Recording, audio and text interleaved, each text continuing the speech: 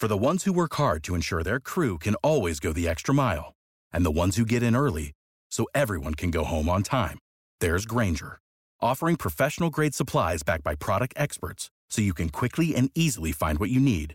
Plus, you can count on access to a committed team ready to go the extra mile for you. Call, click Grainger.com, or just stop by. Grainger, for the ones who get it done.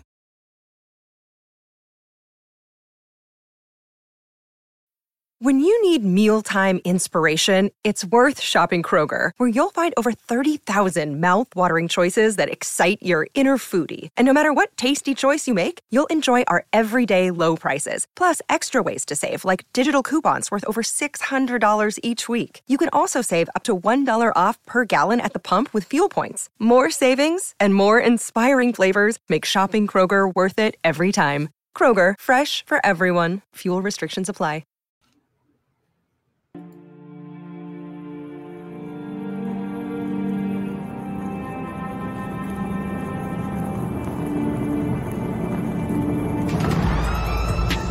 In a world where Carolina Panthers fans have an insatiable thirst for Panthers news and opinions, only one podcast roars ferociously. It's the C3 Panthers Podcast. What's up, Panther fans?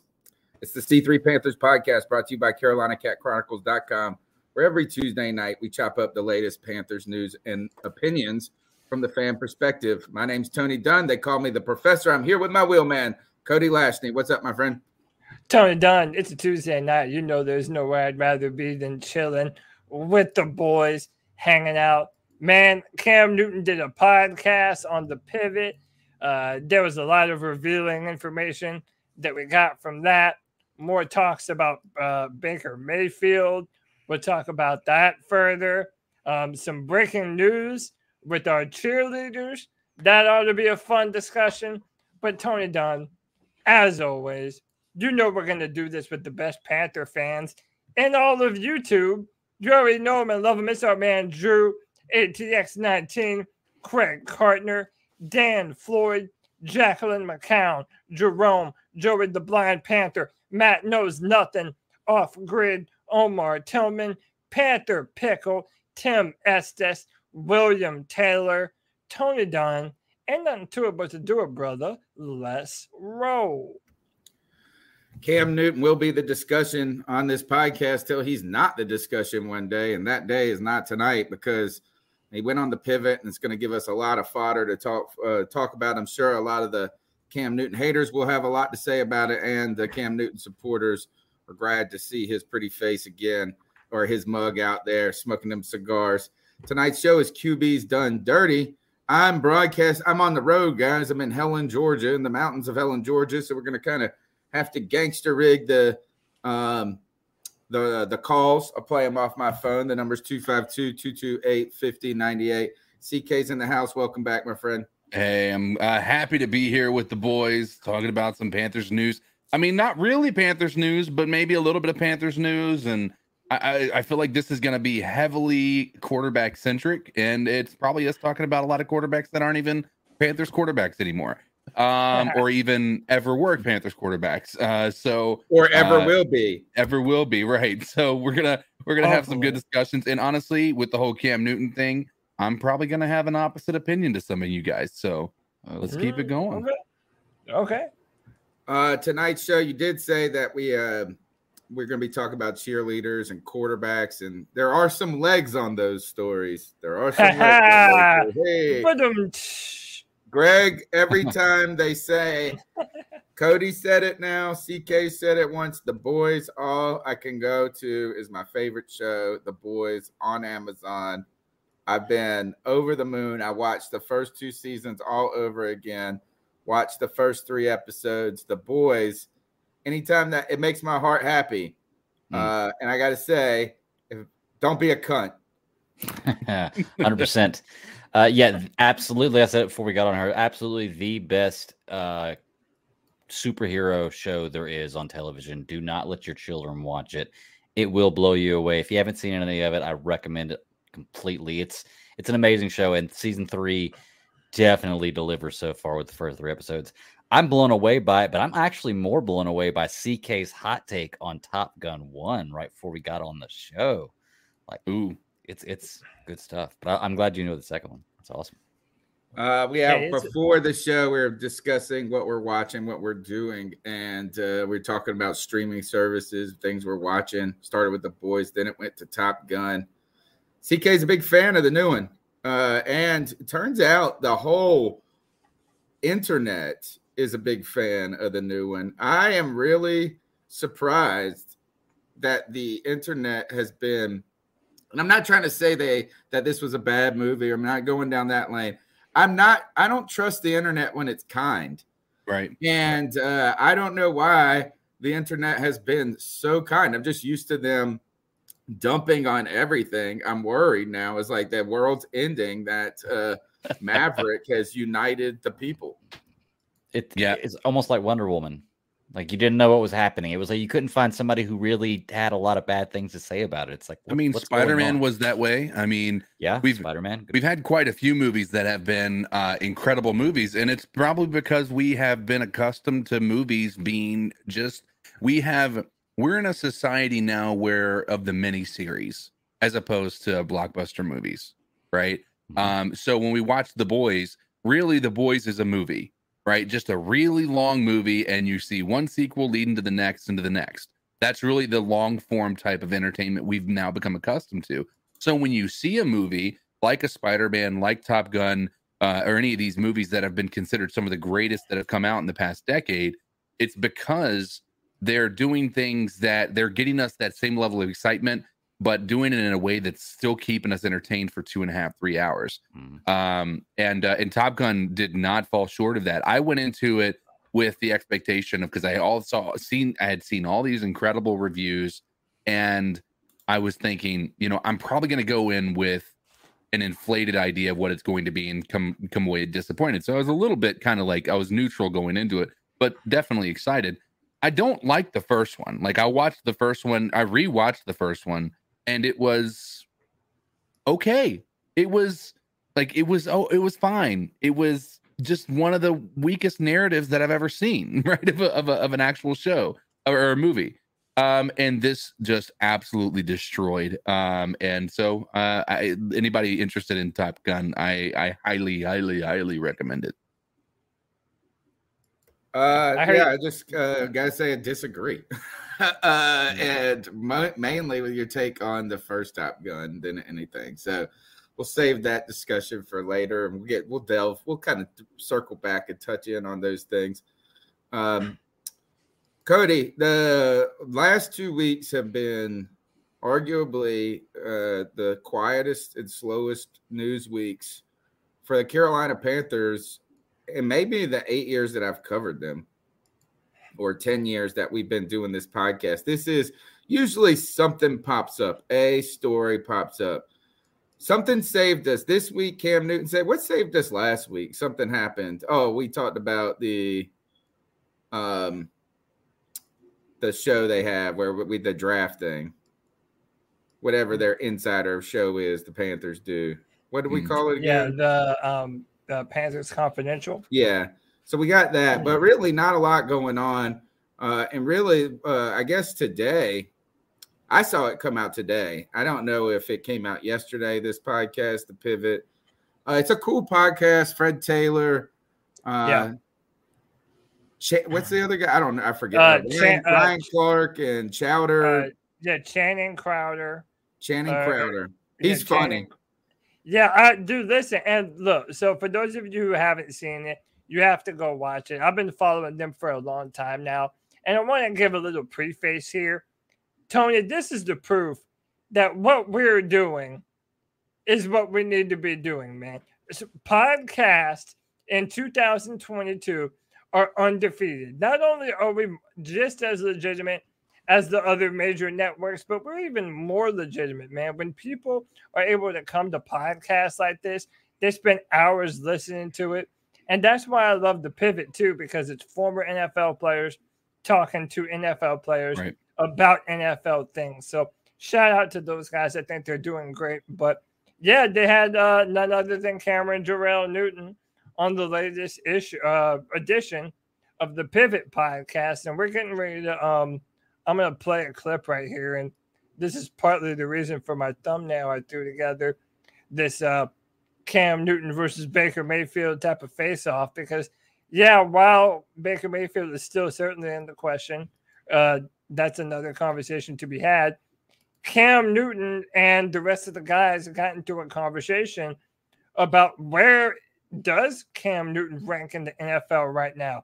How many other quarterbacks are better than Cam Newton? And shout out to Channing, man, because he was willing to play the heel in this podcast, and he even kind of pushed back on Cam Newton a little bit more than we've ever kind of seen before. Let's look at a clip from that podcast. And I said it, there's not 32 guys better than me. You still feel the exact same. Cam. On my soul. Cam. On my soul. On my soul. I couldn't. Bro, look at his face. You knew it was coming. I couldn't wait. I couldn't wait. You knew it was coming. So ask your question and let's debate. Because at the end of the day, comparing apples to apples, oranges to oranges, certain situations for certain situations. And if you think that I couldn't be on somebody's team right now, you a damn fool. As a starter, man, a starter, as a franchise, as a Super Bowl contender, bro, Cam, you are big as fuck. Mm-hmm. Like, to be a quarterback, bro, you are a defensive implant quarterback, bro. I love you. I draft you to my teams on Madden, right? And I trade for you, right? We ain't talking but about right Madden. now, bro, you are 33 years old. Yes, sir. You done got old. Yeah. You're one of the best 32 quarterbacks in the world right now, Cam. I cannot accept that. I can't accept it. That I'm not. I saw what you did in New England. Mm-hmm. When you went back to Carolina, I saw what happened. Like the proof's in the pudding. Tell me. So that's where the clip ends, and I'll get Cam Newton's response in a minute. But damn, man, dude, Channing really kind of laid into Cam Newton, and Cam kind of goes on to make his point. But I feel like it's a good discussion right now. Cam, he says, he's not a bottom 5 quarterback in the NFL. And he even went to Channing and he was like, everybody talks about top 5, top 10, but who's the bottom 5? Basically, like trying to say, are you going to tell me that those bottom 5 guys are better than me as an NFL player? What do y'all think, man? I'm going to let y'all go on this in chat room. Y'all sound off too, man. Well, I'll go ahead and give you my my opinion because like I said, I think I'm going to probably have an opposite opinion to a lot of the people in chat. And I'm a known Cam lover. I think that there's some validity in Cam believing that he is better than the bottom 5, right? But people aren't looking for the bottom 5, right? They're not looking for a bottom 5 quarterback in the top 32, right? They're looking for that top 10. So they're not going to go after a guy who doesn't even have confidence that he's a top 10. Right. And it doesn't feel like Cam has that belief system just based on what we're seeing there. I don't know if we want to talk about what he said later on, but I felt like after watching a good portion of this, it made me cringe a little bit for Cam. I heard a lot of things that you don't normally hear from a quarterback about how it was other people's fault. Right. It was supporting cast. And then he had to back a minute, but you really saw his belief was that it wasn't my fault. And so I respect Channing's position on this. I don't think that it's an unfair question of whether Cam's the top 32. I think if you look at the bottom 5, I think Cam Newton certainly could be better than them, and I think he has a higher potential to be able to come back and his level of play in recent years. Or prior to the most recent years makes it worthy of him trying to get an opportunity. But again, are these people going to go out and try to pay for a veteran quarterback who is of Cam Newton's caliber, who is a bottom 5 in the league when it comes to quarterbacks? All right. I might to jump in on this, man. Yeah, no, I agree with you there, CK. It is. I could see why it's difficult for a team to jump into that Cody, you asked the question, is he better than the bottom 5? I'm just going by the NFL.com's ranking of starting quarterbacks this year. Bottom 5 are Zach Wilson, Sam Darnold, Trevor Lawrence, David Mills, Justin Fields. Would you take Cam Newton over right now in the state everybody's in? I'm talking about future with like Trevor Lawrence or Justin Fields. Like right now, would you take Cam Newton over any of those 5 quarterbacks? Sam Darnold, I would. Say him again. Justin Fields, David Mills, Trevor Lawrence, Sam Darnold, Zach Wilson. I would take him over Davis Mills. I would take him over maybe Zach Wilson too. And but that's probably the number 6 is Heineke. I would probably. Heineke. I'd take him over. So. Yeah, I would. I'd definitely take him over. Take him over Heineke, man. So in that case, we still kind of consider him a bottom 5 quarterback. You know, because after that, it's been Roethlisberger, Daniel Jones. So I want to play this clip of Cam, and then I want to delve into it a little bit further, right? So, and CK, you just kind of mentioned it, talking about Cam saying what was around him, and that, you know, there's a team element to this that he didn't feel was being fairly spoken of, and this is a little bit of that. I put myself in another situation. I was signed on Thursday. I played on Sunday. Yeah. At what point did you think you was going to be successful? That next week I started. That's still up under 10 days of you being on a team. Right. And you're still trying to learn an offense. This is not a receiver. This is not a safety. This is not a left tackle. Right. This is a quarterback. So before I sit up here and allow the narrative to be made that Cam ain't got it no more, Cam is taking full responsibility and saying that Cam put himself in a fucked up situation, which then had a ricocheted effect to people thinking how you think, which I respect, because we all are entitled to our opinions. Right. I don't necessarily have to agree with it, nor should you or anybody else who watches this has to agree with it. But I'm saying I put myself in some situations thinking that, man, I'm Cam, bro. I'm bugged. All right. Now, Carolina. I put my yeah, it started over. And that, so again, that's sort of what CK was talking about. And listen, it's tough if you're Cam Newton to say these things yourself, right? Because if you do, then now you're doing the thing that we didn't like it when Teddy Bridgewater did, right? When he was throwing teammates under the bus. But I'll be damned if we have not sat here for the past 4 years and have seen Cam Newton, and some of it is his fault, and he admits, for putting himself in situations where he is required to play Superman. And yeah, that was on him in the situation that he put himself in. But at the same time, this is what Cam Newton has essentially had to do since he was a Carolina Panther. He's had to put the teams on his back. And then when he didn't have the supporting cast around him, when everything else goes bad, Cam Newton is the one getting the brunt of the blame. Now, I'm not saying that, Cam Newton played good last year, but I do think that he makes a damn good point that look at what he was asked to do. Coming in the middle of the season, he's not playing receiver. He's not playing offensive tackle. This man is the starting quarterback for the Carolina Panthers, having to come in seemingly on a moment's notice.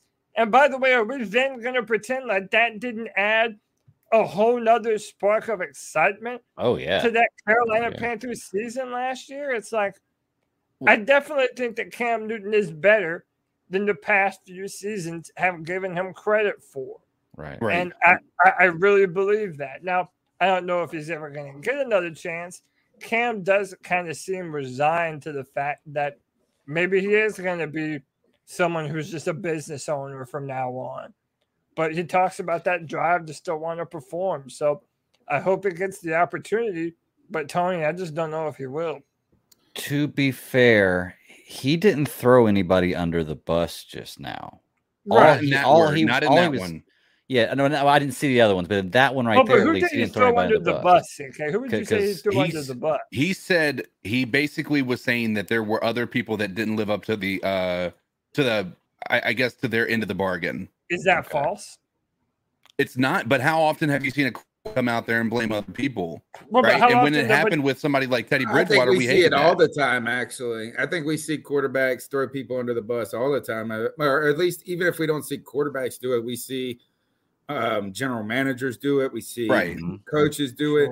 And I don't really think, I think like taking one minor small comment of just saying like, hey, I didn't do well, but like the rest of the team also stunk, is not really throwing people under the bus as much as it's just kind of saying, hey, don't forget the Carolina Panthers stunk. The Patriots were not the Patriots you're used to. Did you So not it's not like, oh, you just stepped in. But I do agree. I think you put it very well, CK, is that the league isn't looking for a bottom 532. Right. Especially with Cam Newton, is and the sad thing here for me, this is why I've been opposed. I was not for bringing Cam back last year, right? When we brought him in, like, yeah, I got excited that he was there because I love Cam. I'm going to cheer for him, but I didn't want that to be an out, right? It's like Cam Newton they hang all of that on Cam. Like the idea, it's just like, hey, I'm tired of us misusing and abusing Cam, so I don't want to bring him back and then not do him wrong. Yeah. So there's something to that. But here's the thing: is he didn't say he doesn't believe in himself right now. That's the problem. That's my concern. Is the Cam Newton that if Cam Newton really had anything left in the tank, like something significant, he would not be talking in terms of I'm bottom 5. He would not be, he probably wouldn't even engage in those conversations, period, but just saying, put me in, I'm ready to start. And I'm ready to take, he's not even talking about, he's not even trying to say I can take a team to the playoffs, it's a Super Bowl or nothing like that. He's like, can I play?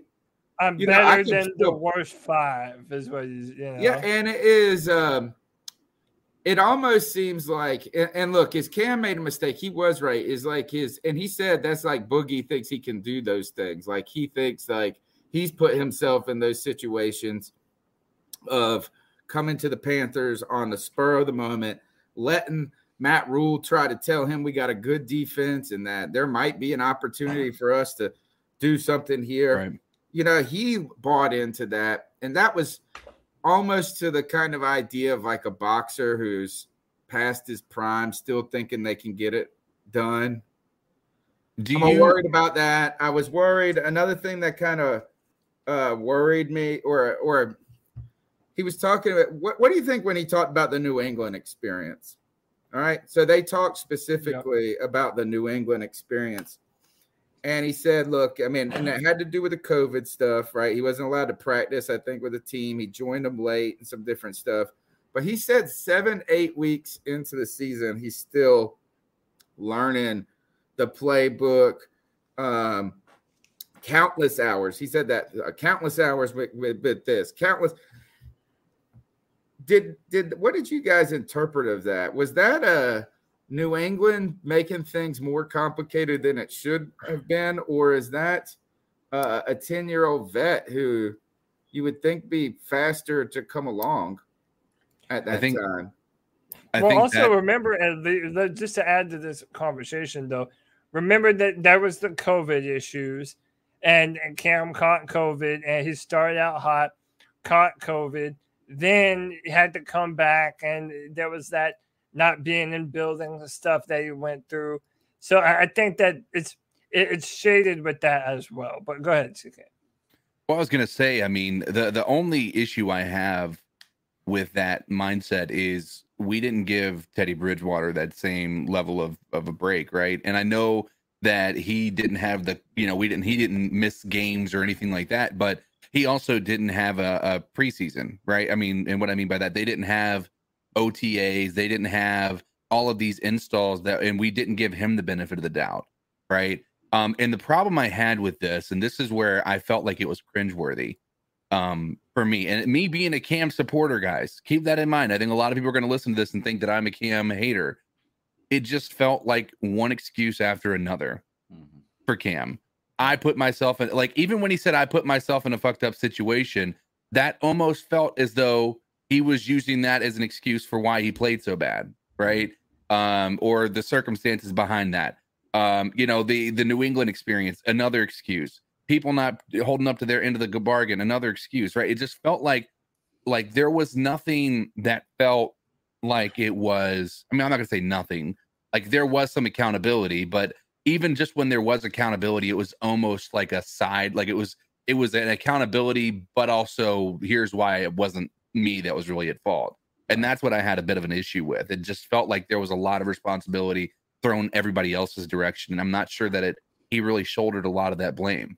But I don't think this was Cam's most endearing conversation.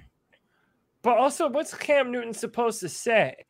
Like, listen, his entire argument in that podcast is that the numbers in the last 2 years that I have played are not a reflection of who I am as a football player. And by the way, if you don't put a little bit of the blame on the entirety of the football team, well, then now we're going back to, well, quarterback is the difference between a win and a loss, when we all know that it takes an entire team to win a football game. Right. Obviously, and another reason why I'm not tripping out on this, CK, is like, when have we ever mentioned, even close, of Cam Newton throwing a teammate under the bus? Mm-hmm. Like, right. Cam has never, he's never thrown teammates under the bus. Agreed. So, but with that same notion, and I thought that he was being very candid, CK. I thought what he was saying was, I was naive to believe that I could walk into this situation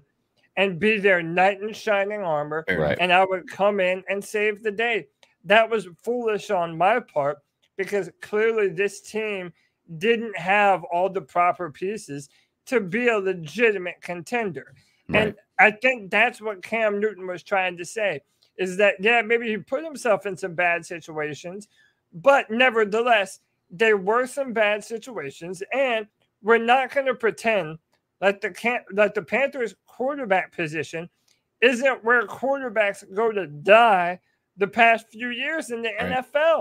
Mm-hmm. All right, here I agree. Well, first is like the part about Cam talking about his circumstances in Carolina, the circumstances in New England as context, right? Is I didn't have a problem with, right? I didn't really. So I'm kind of in between you and CK on this, right? In the middle on this is like, hey, I mean, this was maybe a little bit more excuse making Cam than we're accustomed to. Right. Or saying those things. Maybe it's candid, maybe it's excuses. The part that I have a problem with, or is kind of is not off-putting, is just unbecoming to, like, it's not my Cam anymore.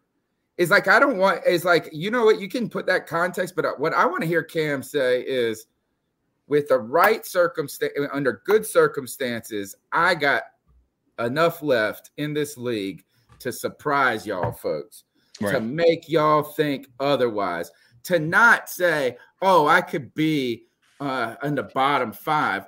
I still got years in me. Right. Now, if you want to say you don't want Cam Newton because you're trying to think about building an organization and looking for the future. So if you want a Mac Jones, you want a Justin Fields, you want a Trevor Lawrence because of that future potential, then I understand how people could have concerns with me being 33 years old and not having my best football in my past two seasons. But if you're talking about on any given Sunday in the next year, 2, 3 years, I'm going to be in this league and I'm a starting quarterback and I can help teams get to where they want to get. Mm-hmm. I didn't hear that dog anymore. And I almost feel like it's Cam is coming to term. It's like, I don't know. It's like, I just don't need that. That's what I wanted to hear. I mean, I don't want to hear it. I don't need to tell him what to think.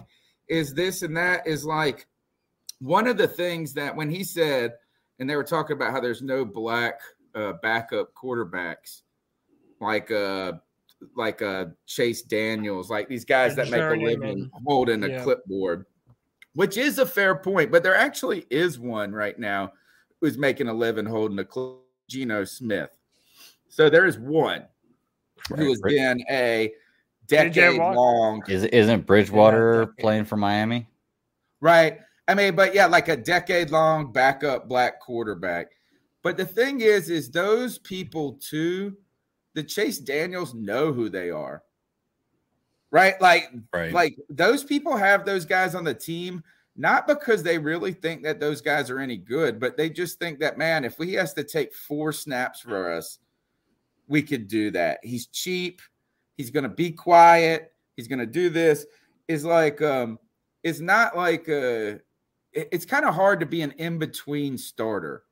You know, like you're on the edge of being a starter, but you're really a backup. It's like a weird person to have. And he did mention this, is that if you have me on your team, there's a lot that comes with it. Because, look, I tell you, Cam looks good in a football uniform. Once anybody starts, that's why you can't bring him in here. That's why you can't bring him in here. One bad play, you'd be like, everybody's like, we got to put Cam in. We got to put Cam in. We got to put Cam in. Okay, let's do this. I mean, y'all see the thumbnail I got. I did the boxing, table sit down. If you had to choose, right? Because listen, I think if you listen to Twitter, where there's smoke, there's fire. If the Panthers have an opportunity to upgrade their quarterback room by another player, I think they're gonna do it. Now, this whole thing with Deshaun Watson just continues to get crazier and crazier. Right. But now it's looking like he might not play a game this season if the NFL suspends him for the whole thing. So they have to make a decision. The NFL has to decide. They cannot keep just prolonging this and prolonging this. Yeah, but like let's go to the inevitable conclusion to this. Who would you prefer to come in and compete for the starting job? Baker Mayfield or Cam Newton? Cam Newton. Is this for 1 year?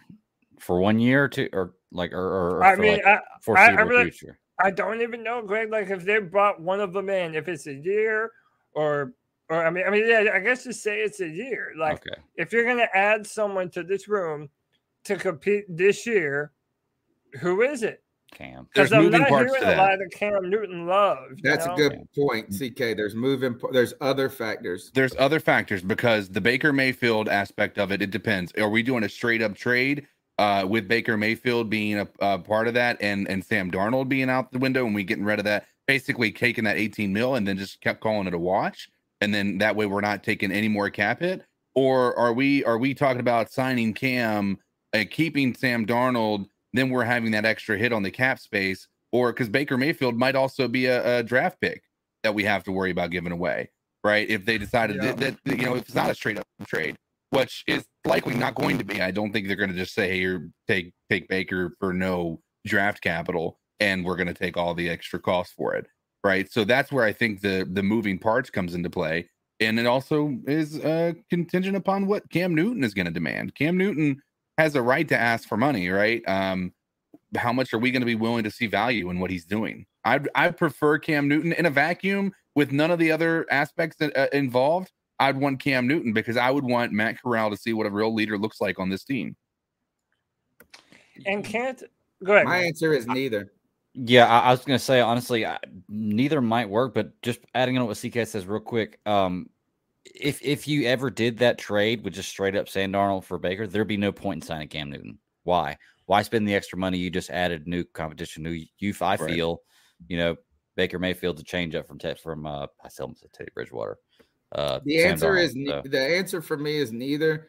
One, because like we know this is that the way that Cam's talking about himself is that like there is a short shelf life already on his career, right? Not only is there kind of a question mark about what is left in it and what it could be, but like even in the terminology that people use, and like the end is nearer than it should be in some ways. Baker, the worst thing that could happen is he'd be good, kind of good. Right. Kind of good, where he's too good to let walk, but not good enough to be happy with. And that's going to cause a problem. So it's like, I think that like the only thing that we have going that's going to help us really move the needle for our organization is the hope of the future. And that is the Mac Jones, the Justin Fields, now in this case, the Matt Corral. It's not what they do today that is exciting. It's what they could be. Right. And I think the Baker Mayfield and the Cam Newton is what they are right now is the most exciting part. And that's just not the best fit for us at the moment. I don't know. Like it's to me, it's like I don't know like which one. Like first is like I would personally like Cam over Baker because I love Cam. And he can run the ball and he's big and he's awesome. But at the same time, Baker, he's been all right at sometimes, it's like this is like, it's just none of these are these are answers, but they're not the answer for us. Mm-hmm. That's the problem. And really, I got to say, I just want to circle back to Cam real quick. I'm okay. Look, is he a typical Cam misspeaking like the words? He makes humanistic errors. I like that one. He said, people think I might be boisterous instead of he said I had to learn these enunciations in 3 days. I like that one. And he always refers to his aesthetic, but I'm okay. The Cam, like I can pierce through the Cam language and the Cam analogies and understand what he's trying to say. I didn't really understand his bottom 5 conversation as much. I didn't like that. And I kind of get the sense that Cam has got so much money, recognition, fame. Like he's entered a point where it's like, I don't really give a fuck anymore. Like about what y'all want, what anybody wants. And it's kind of like borderline becoming like rich and out of touch. I mean, also he hasn't really made the most money with football the past few years. I feel like most of his money has come from other business ventures. Right. And by the way, which are not guaranteed, by the way. Look, I hope he does his business is great. I hope they do great. But there's been like, just because your businesses are not losing right now doesn't mean they're always going to be around. But hopefully it sounds like he's been managing, at least he's confident in the way he's managed his money. Whatever. You don't think he learned that from the NFL, though? But it's pretty much the mindset that he has going forward, and it's not that, I don't know, Tony, you kind of feel like he doesn't believe in himself anymore. I kind of feel like Cam, but without saying it, because again, I mean, CK even came away with the fact that, he felt like Cam was kind of throwing people under the bus. So inevitably, maybe Cam couldn't come out and say so in so many words, but it is sort of like what you said, Tony. If you put me on a good football team and give me an opportunity, I feel like Cam still believes in himself enough to do that. In my opinion, the difference between Cam Newton and Baker Mayfield, I'm going to be real with you. I've seen Cam Newton play at an elite level behind a really good offensive line. I've never seen Baker Mayfield play at an elite level, and there has been at least 2 seasons that he's had a very good offensive line. And Greg, he was good, but like 2 seasons ago. But Baker Mayfield has never been an elite football player. The question is that you're having to ask, is Cam Newton so beat up and old and washed up that this iteration, whoever he is now, is worse than the player that we would be trading for in Baker Mayfield? And I don't know how wide the gap is right there. Baker Mayfield has never proven trustworthy behind a really good offensive line that wasn't running the ball more than 50% of the time. I want to look up his stats real quick because I'm not saying that year they did have a good running attack, but he was really good that first year of Stefanski. Mm-hmm. Look, I don't think we need to debate the point between look, is that Cam was in a stratosphere as a football player that Baker Mayfield never was. Agreed. Even when he was getting the Heisman, right? Mm-hmm. It's like it's not in the same conversation, right? It's like, and I'm not trying to take away from Baker Mayfield. It's actually not trying to be a disrespect. It's just like Cam was in this stratosphere at one point and really for like through that junior college to Auburn to number 1 pick to Super Bowl, right? Like is that Baker Mayfield has got the number 1 pick, and I think he won a Heisman too. So they got that, but like Cam has just been on so it's like kind of a weird conversation to have. I did think this is that, boy, Cam likes to talk. When I watch this podcast, bro, is that those are the Channing Crowder guy is a big personality. Like they didn't even get a word in this podcast, dude. Like he just was pontificating the whole time. And I don't know what to glean from that. I don't know, man. I think Cam is really I think a lot of things he's saying are disguise or deflection for, he really is dealing with his mentals about becoming human. He's like Homelander, dude. Yeah. He's Homelander. Is that right now? Is that all the other people are getting all the press? He's 0 F's left. God. That's what it is. I thought I don't want to do all negative, or at least, I mean, I haven't been negative. I wanted Cam. To me, that just said something that he wasn't saying. Hey, I wouldn't even put myself in the bottom 5. Like I would want to be saying like I'm a legitimate quarterback, right, and ready to go, and then not get into. He's kind of doing what we do. Right. And like, let us have that conversation. Let us rank the top 5 quarterbacks. Let us rank the worst 5 starters in the league. Let us defend Cam about his situation with COVID, this and that. Cam, you just come out there and say, I still got it, baby. Mm-hmm. And you say it. Oh, yeah. One other thing he did say is he continued to say he screwed up by putting himself in an effed up situation over and over. Would you argue that he is on the course to doing that again, potentially? Yep. Like, wouldn't you, if that's the case, then you know what? Cam should go to a team that's got a great quarterback and say, I am happy to sit in case this guy gets hurt. And if this guy gets hurt, I want to go in and compete. Or I want to just be cheap and ready, but I want to have a legitimate shot to have a full camp to compete, doing this and that. I feel like, I don't know if Cam is really maybe selling himself to the best situation, but potentially selling himself to another kind of difficult situation for him to win in the end. And the last thing I did say, what do you guys think about that, actually, before we go on my last point about Cam Newton?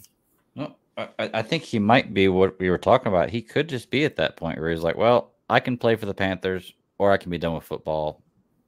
Either way, I'm cool with it, you know? Yeah.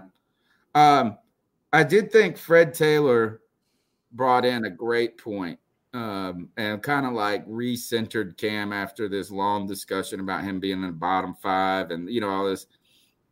As Fred Taylor said, sometimes we talk about all the things you didn't become, not him, but he's like, we can get hung up on what didn't be, what wasn't, was. And that is no Super Bowl ring, this trouble, but to think about your accomplishments, your successes, that I thought was interesting. Is like, dude, you won a college national championship, a junior college national championship, a Heisman Trophy, MVP, took the team to the league. You were an icon. You did become an icon. These are all things that, like, I want to see Cam talk. Maybe I want to think about his successes more than his failures. Right. There is. Yeah. He almost failed again, though, bro. He almost had a mega disaster on this podcast. Did anybody catch it? Well, when you went over the women thing again? Yeah.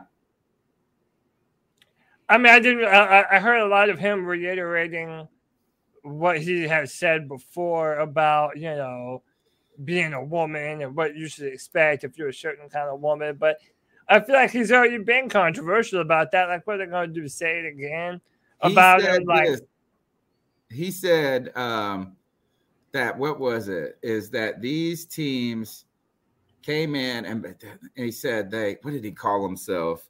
He said, but there's another synonym that I could have used.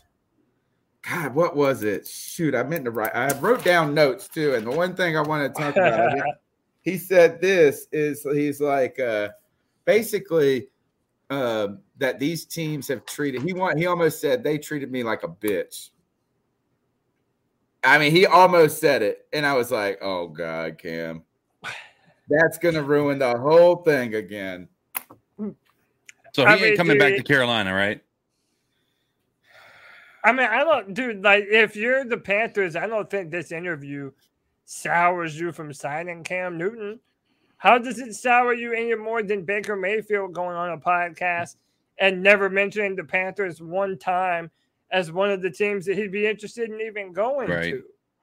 Like, the Panthers are literally the first option for not a one football team, dude. Literally not a one. By the way, for those in the chat room, I put up a poll. Who would you rather, Cam Newton or Baker Mayfield? So vote on that if you're in the chat. Go ahead, Greg. I think the difference is, though, with the question you just asked about how it's different with Baker Mayfield not showing interest, is we know Baker Mayfield wants to play football. This is bringing up questions of whether Cam's heart is even into playing football anymore, is what it seems like. So that's where I would see a little bit of difference right there. I mean, yeah, I don't know. Yeah, I mean, I think so. Is that Cam, man, it's tough. It's tough it's really tough to make Cam a backup quarterback. It just is, because the whole time you're sitting there, especially on a team where you don't trust your quarterback. Right. I mean, it's one thing if he's like a backup in Green Bay and you're like, oh, okay, right, a backup to Patrick Mahomes right now or something like that. But when you can't be Sam Darnold's backup, you just can't, because like we're all sitting there going, no, that car runs better than that car. We need to take that car. We're going to get more dates that way. So the Cam thing was, boy, he is, Cam is Cam, man. I tell you that he's still large. His personality is giant. It's not like everything about him is bigger than life. And that is what made him so great for so long too. So hearing him on these, it was nice, this long form, very candid. You're right, man. That might have been one of the most casual conversations or more open conversations you're going to hear from Cam. How about this? Is imagine if, don't you think the Crowder guy, if he was white, do you think he could have said that to Cam? I think being black helped. I think it helped soften the blow for Cam to hear that from somebody. If like he was on our show and somebody pushed back and said, Cam, you're 33, you're old. And even if we were a former football player, I think that softened the blow of those words in his ears. Well, and I think he also knows what the pivot is. Like you become aware of those guys. You know that if you're going on there, you're going to talk some real shit. And you're going to be honest and you're going to be very blunt. And if you've seen it before, Channing likes to go at him. Like he likes to play that devil's advocate. And good on him, man, because that's what makes the content. Like that's part of the reason why we're talking about this tonight. Tony, you were wondering why I some of my tweets on Twitter go viral. And it's kind of for the same thing that Channing does. Dude, you have to be willing to fucking kick the bee's nest every once in a while, And Channing is really good at that. And I feel he told Charles Haley, he was the one that made the jerking off joke to Charles Haley, because Charles Haley was notorious for being like weird and jerking off in team meetings and stuff like that. Yeah. And he brought it up right away. It was like the first thing he said to him was like, we got to know you ain't going to jerk off around us, right? So, yeah, man. So, All right. So, And my okay. tweets do go viral. I don't know what the hell you talking about, Panda. Cody's had a couple that have taken off. Hey, you need to peep my Twitter game, son. Shit, my Twitter fingers are on point. You dig? All right. But, so the number's 252-228-5098. That's 252-228-5098. What else we got to go to next? Well, so yeah, we have a big topic of discussion that everybody's going to be very interested in. I'm sure everybody's going to have a great time with it. But before we do it, listen, man, we have a bunch of people who tune into this show to hear us talk about the Panthers. But we also have a bunch of freaks and weirdos who love to hear the voice that makes them moist. Shame them like the bad little children that they've been. CK, talk to them, Big Papa. Ladies and gentlemen, boys and girls of all ages, also boys who have become girls and maybe become Panthers cheerleaders. Welcome in. You guys have been watching all night, all off season, enjoying this content that we somehow find a way to continue to bring to you week in and week out. You come in here, you get that nice little cup. You got your cup out, you're ready to get it filled, and you get it filled, but you haven't hit that like button yet? I have one thing to say to all you absolute freaks. Subscriber shame. Subscriber shame. 140 people watching, 54 thumbs up. Hit that thumbs up, hit that like, hit that subscribe for all your Panthers news and opinions. For every single time the C3 podcast goes live. Hey, man, you know, this is where we're at all year round, off season. It doesn't matter, man. C3 is going to hold you down no matter what. Tony, with consent. Yeah, for sure. Definitely, always. We're going to hold you down with consent. For sure. Let's jump in to this discussion. Let me go ahead and pull this up. The Carolina Panthers have hired the first transgender cheerleader in NFL history. I'm trying to find a picture that the wording isn't so crass, but here we go. Her name is Justine. She is the first transgender cheerleader, and she is belonging to the Carolina Panthers, man. She's our cheerleader. She cheers for the Panthers. Are you sure that's the name? I thought it said Lindsay on the profile. Justine Lindsay is her name. Oh, okay. Yeah, Justine Lindsay. And listen, we're gonna have a mature conversation about this. I want to preface this with no one at the C3 podcast means any harm or any ill intention towards any person for any reason whatsoever, man. You know, this is just an open discussion, and that's what we're gonna do here, man. We don't shy away from any topic. We're gonna have the discussion here, man. That's what we do. So, yeah, I'll open up the discussion. Tony, what do you want to take? Yeah, I want to preface. I guess this is I don't want to. You know, I think when anybody says we're not trying to do this, we're not trying. You know, you want to be careful that you're not then setting that up to do those things. Like no offense, yeah, no, for sure. The one thing I do want to just I hope that people can at least give me a little grace is sometimes I'm not as adept with the correct terminology, right? Like the right words to use all the time. And I hope that if I ever misspeak on, you know, the kind of terminology, like if I pull a Cam and say I didn't even didn't even learn my enunciations yet, that should just give me some grace on that. Is that, you know, that is not meant to whatever the right terms are, gaslight, whatever. I don't know the hip to the terminology all the time. I want to say that. The only thing I've got to say about this is, to me, is this more of a nothing story? What is a bigger nothing burger, this story or the David Tepper bankruptcy story that every YouTuber talked about? Man, you know you are dry for some content when that's like, oh my God, rich people doing rich shit. Like, this is to me, it doesn't bother me nor excite me, it's like not that big of a deal to me, but I also don't pay attention to the cheerleaders at these games a lot, if anything. And so I don't really care if that's what they want to do and that's what this young lady wants to do, then good for them. Yeah. I'm right there with you, Tony. It doesn't really matter to me. I never look at them signing or who the cheerleaders are every year. I'm not 13 anymore. I don't really go for really caring about the cheerleaders. I wouldn't even notice they totally took the cheerleaders away and were gone. Not now. That being said, congratulations. It's awesome for them. I have my own feelings about certain things like this, but it has nothing to do with this. That's fine. Put it in there. If best person for the job, awesome. Congratulations. But it doesn't move the needle for me either way. You could have said that for any cheerleader and I wouldn't have cared. So this is the only time we've talked about the Top Cats. There's only been one other time. Yeah.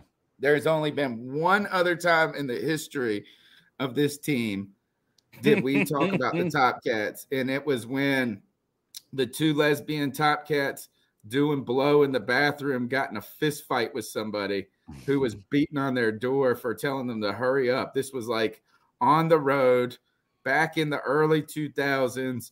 These two cheerleaders who had a relationship with each other were in the stall doing lines of coke off the back of the toilet. Yeah. And somebody's banging on the door because there's like a line and they're like, hurry the fuck up. And then they came out and like got in a fist fight. That was the only other time we've talked about the Top Cats. So, hey, once in a decade, we talk about the cheerleaders.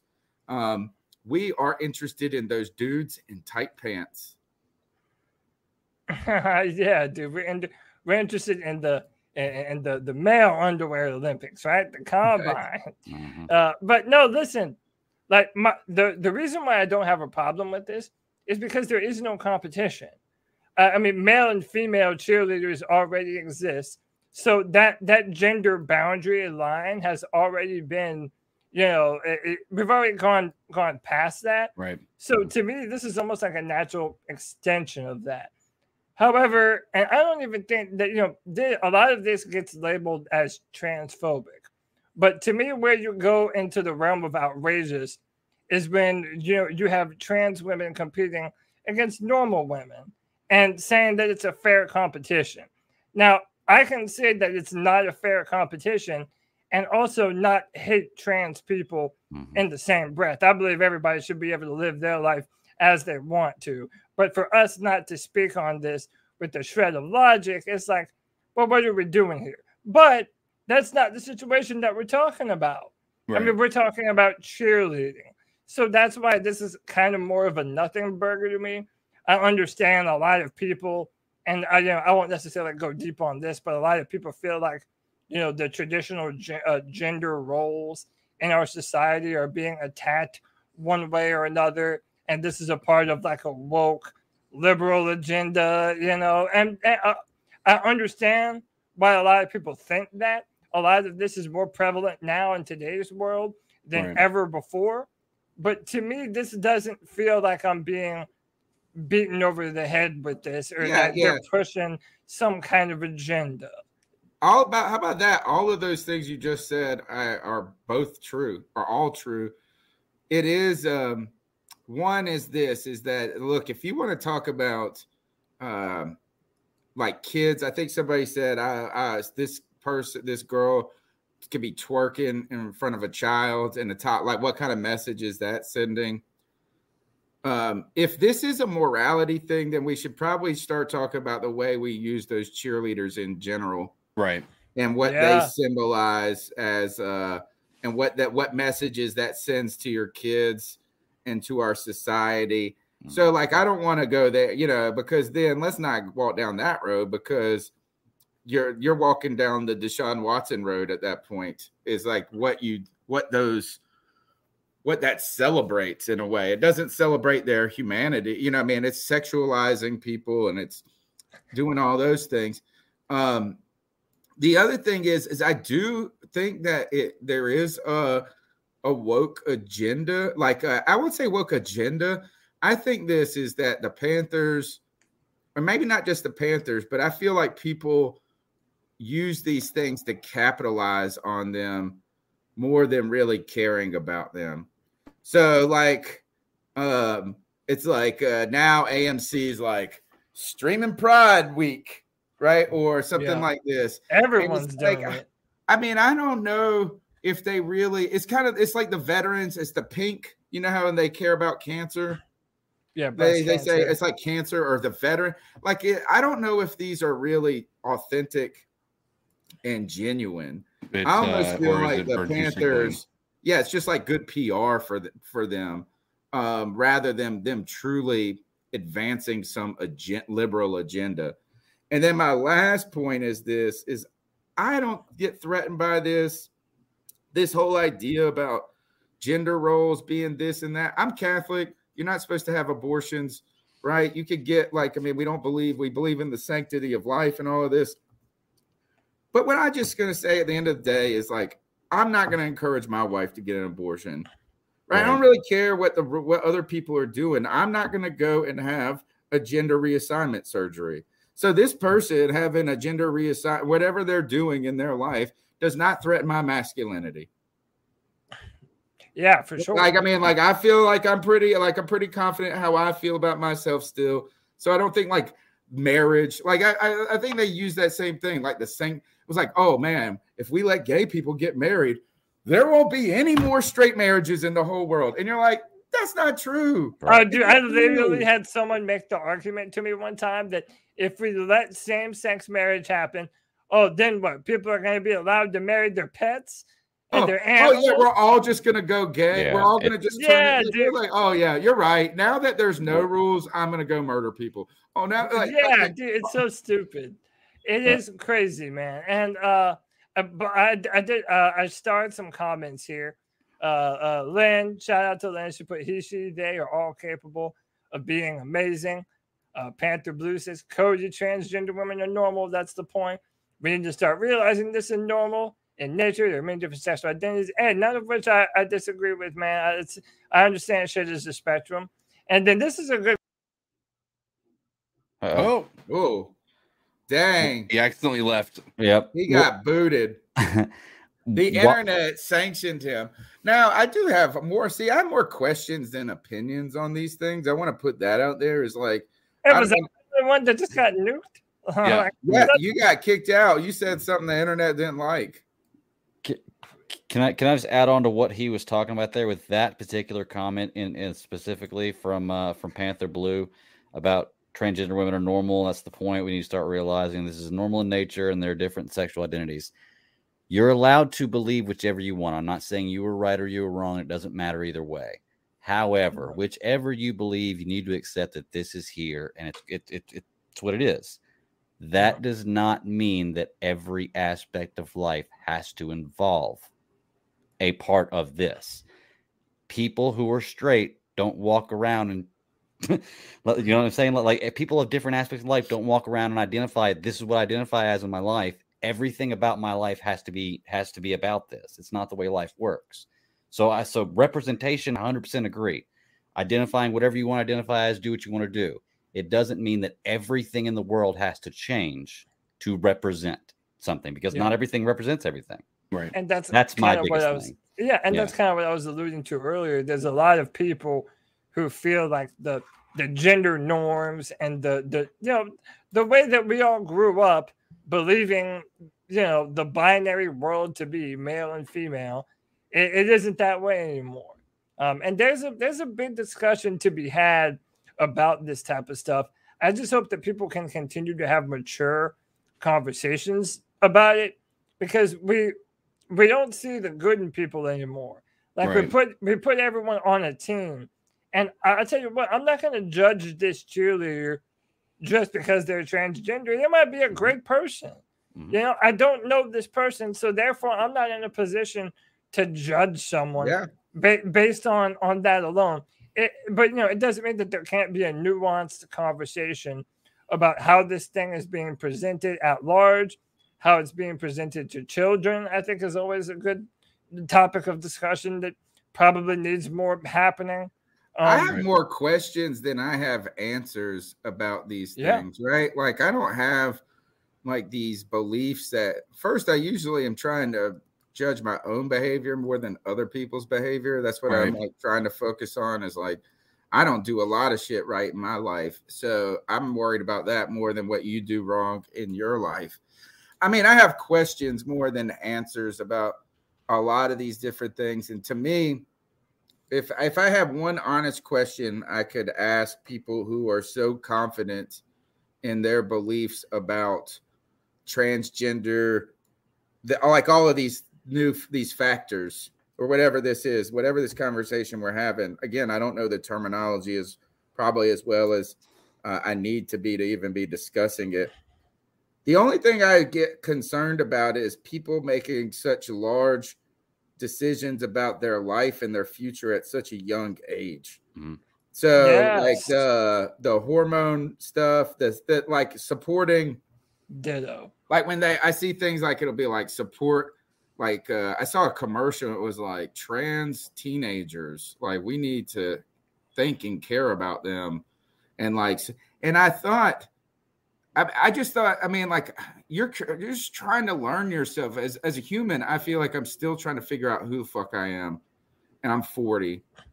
You know, is like I think that it's just strange to put so much weight on a decision making early. I understand that you got to get ahead of the curve before your hormones get kicking in too, if you're gonna, to alleviate some of the different things that or adversity challenges or whatever. But like when I was 12 years old, I also like made dumbass fart jokes. And, I mean, I just don't know how people have such a good, strong grasp about what is right, what is wrong, what is in this case, or, like who they are at such a young age.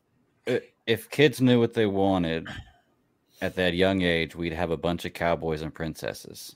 As professions, to be truly honest with you. Look, when you're that young, would be cowboys, and all the cowboys would be princesses. when you're that young, you don't have the hormones in your body to have the thoughts that they're claiming people have. And I'm not a scientist. I'm just saying I know for a fact you don't have those hormones developed in your body to have those thoughts.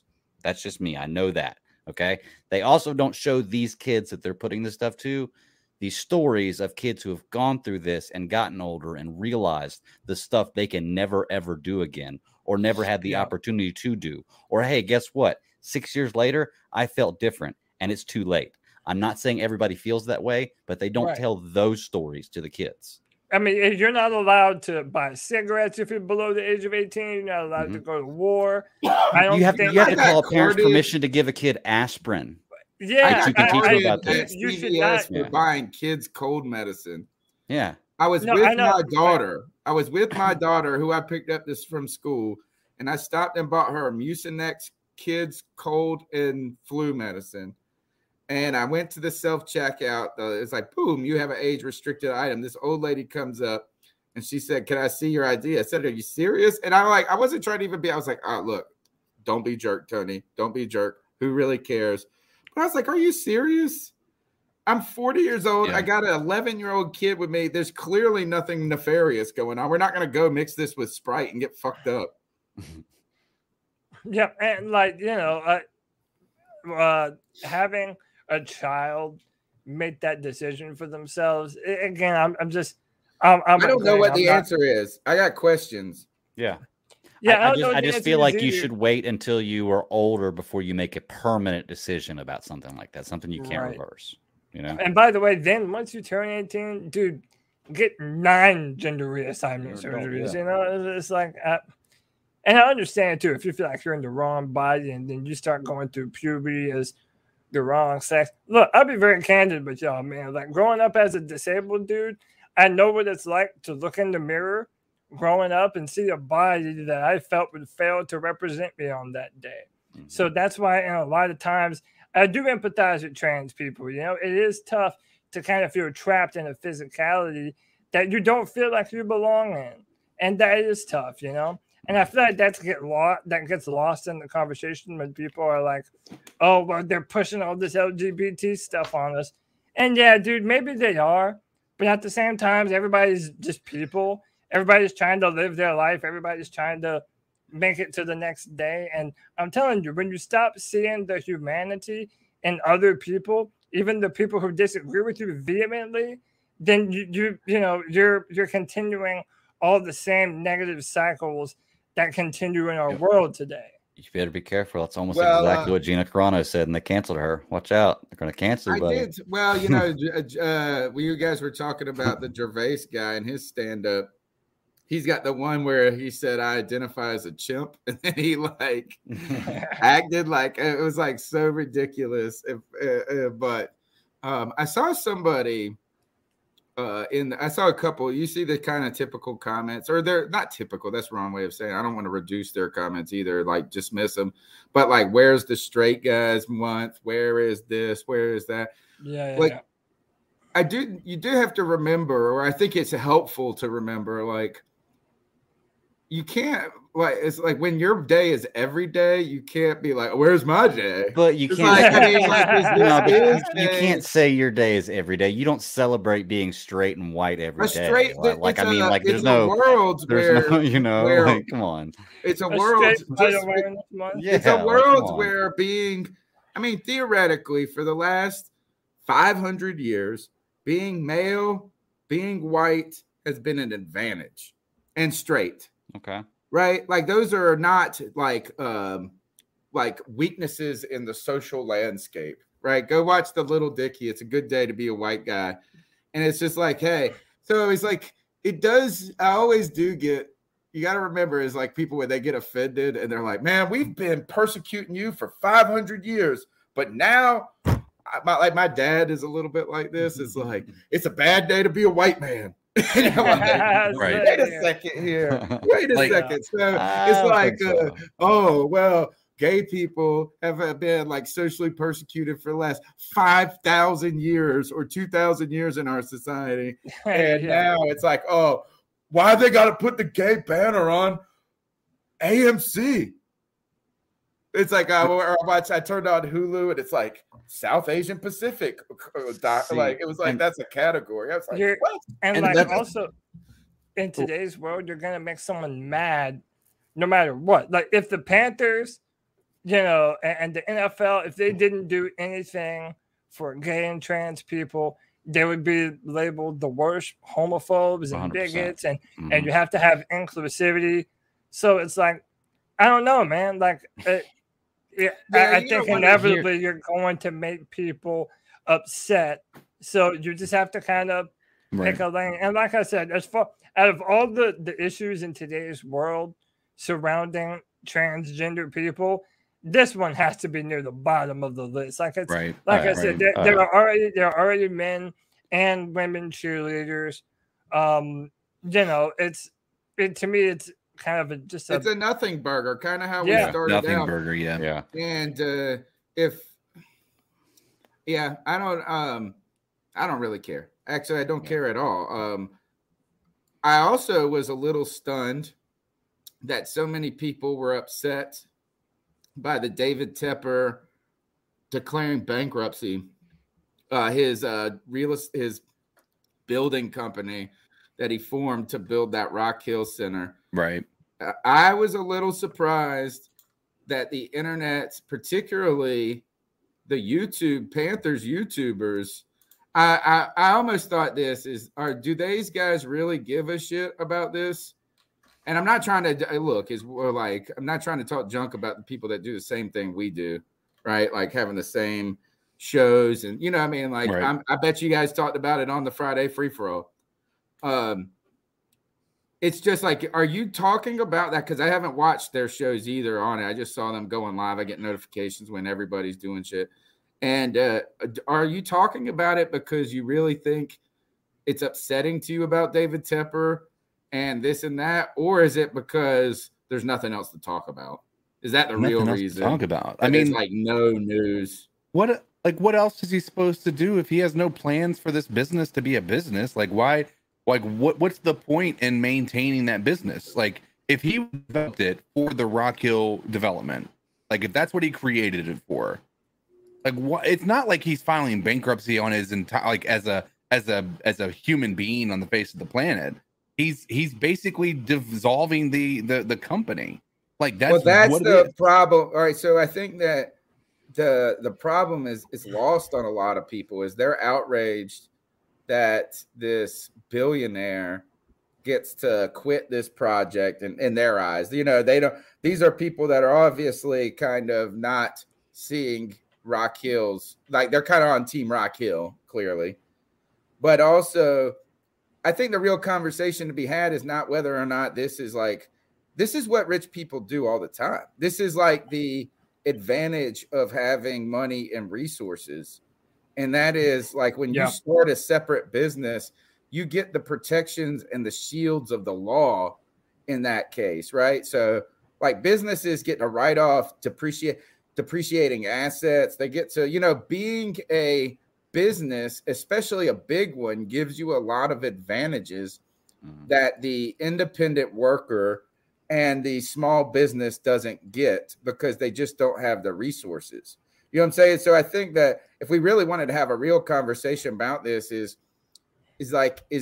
David Tepper overly able to shield himself from financial loss because the bankruptcy system benefits people with resources? That would be a reasonable conversation to have, right? Yeah, I mean, because he gets to renegotiate some of the debts, right? Like when you declare bankruptcy, like he gets his company that gets declared bankruptcy, but he does it as an individual get penalized at all. Like his credit score ain't going down, right? Doesn't he get to like renegotiate like some of the loans he's taken out? So what are people mad? Who are people mad at? Like why are people mad in this case? Let me ask you that. Just simply, who do people feel like David Tepper has screwed over? Well, there's some people believe that he we were promised Jerry Jones, but we got Dan Snyder. There's that one thing. Right. But guess what? Who said that? A politician. Let's also keep in mind who we have is these guys are trying to get elected, and how not to look like a fucking asshole. Then is it better to not look like you're the savior? Like we should put all this on the rich billionaire from the north, right?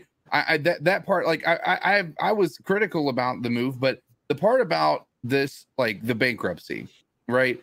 He's filing bankruptcy and renegotiating his debts to people who are creditors who have millions of dollars, right? Okay. Well, now, look at this kind. Look, I don't know. Actually, people know more about this than I thought. That this right here, contesting 3 creditors. York. Well, I guess that would be Rock. No, I don't know what York City is. The architect and the construction company. Well, to me, this is why people are. This is where I think I'm kind of rubbed the wrong way. Is that to me, this seems like this is like when this failed, you almost feel like Tepper should lose money. Like he made a business deal with people who couldn't hold their end of the bargain. That is like if I tried to start a restaurant and it failed, I would lose money.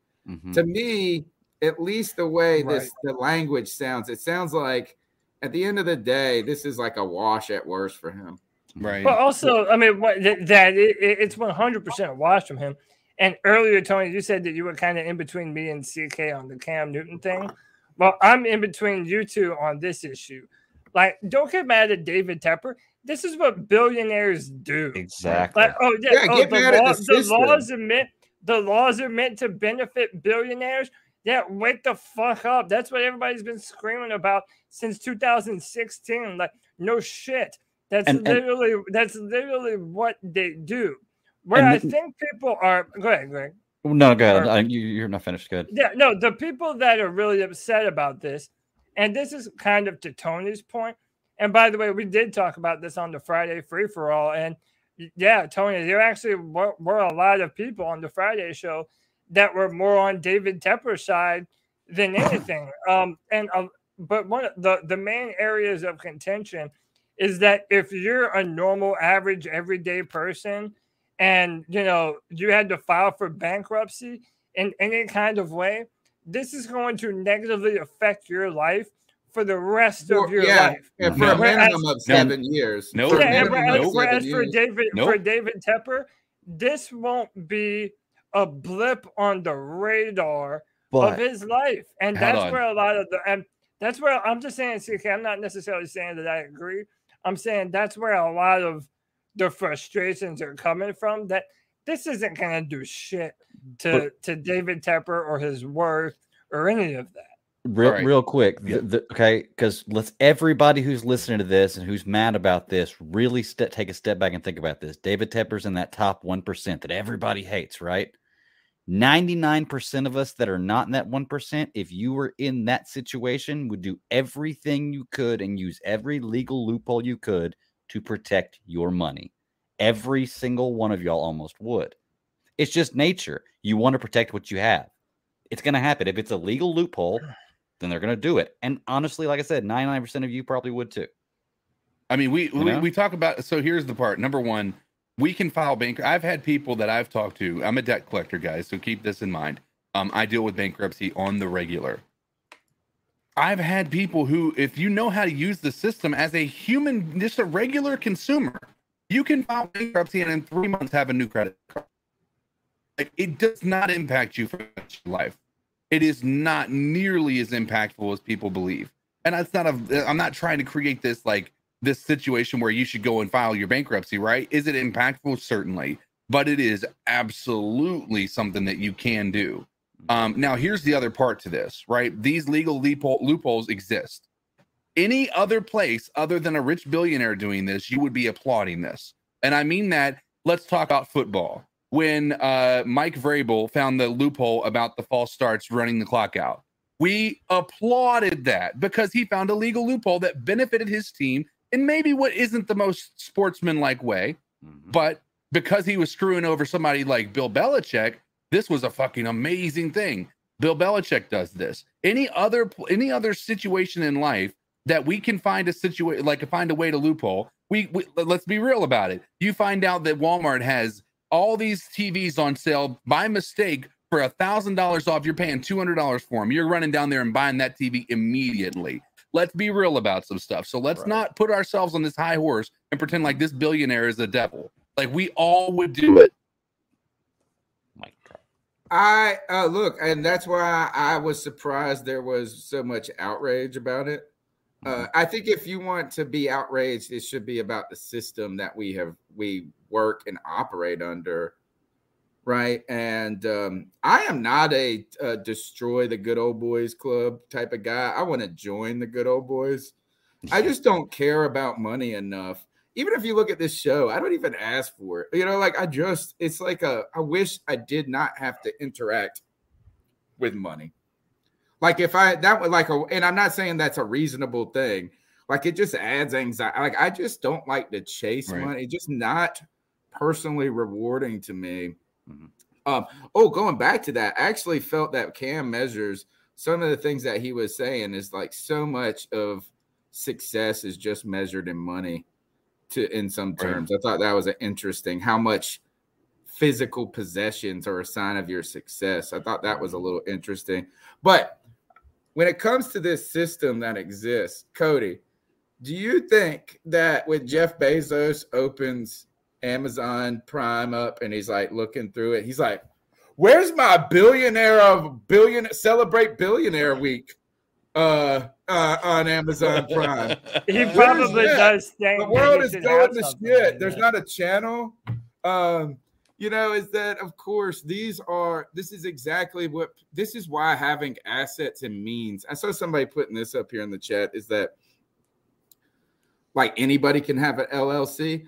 Yeah, certainly anybody can form an LLC, but they also can't obtain millions and millions of dollars of credit at fantastic interest rate, subsidized by the local government. And this and that at that point is like, yeah, we could all have a failed business. I call it CarolinaCatChronicles.com. I lose money on it every year, but we can all do that. And yeah, they're not taking my house away. The whole point is just like being a business gives you a lot of better breaks than not being a business. So it's just and that's the way the game is played. So if you don't like that, then we got to start talking about new rules for the game that exists, not being upset. Because if you own, I know people that own rental properties, dude, and they write everything that they look at them all as depreciating assets. They get to write everything off as losses. They're like, oh, dishwasher, 1 year older, air conditioner, 1 year. And they calculate all this to the point that there's a lot of money coming in, and then they get to say, well, nope, don't own it, didn't get any. Like I'd be curious to see how much David Tepper pays and like how much the Carolina Panthers as a team pay in taxes. Right. I'd just be curious to see if this $1 billion that's valued at $6 billion, $16 billion, whatever the hell it's at now, if they are operating at barely a profit. Like, because and that's what a goal of a business is, right? Is to really bend the numbers to say we didn't profit, but still get the results of profitability. Right? Yeah. Is that hey, that's why, if you own a small business, that's why you buy a beater ass car, you park it in your driveway, and then you put a wrap on the car you want to drive, and you say, well, this car is not my car, it's the business car. Mm-hmm. This is why everybody has a business cell phone. You know what I'm saying? Yeah, those are all ways to lower.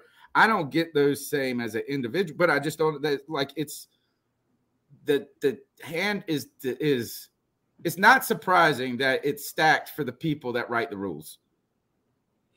Yeah, it's going to be like that in any aspect of life, anything you do. Yeah, no matter who's writing the rules, it's always going to be stacked for whoever's writing the rules.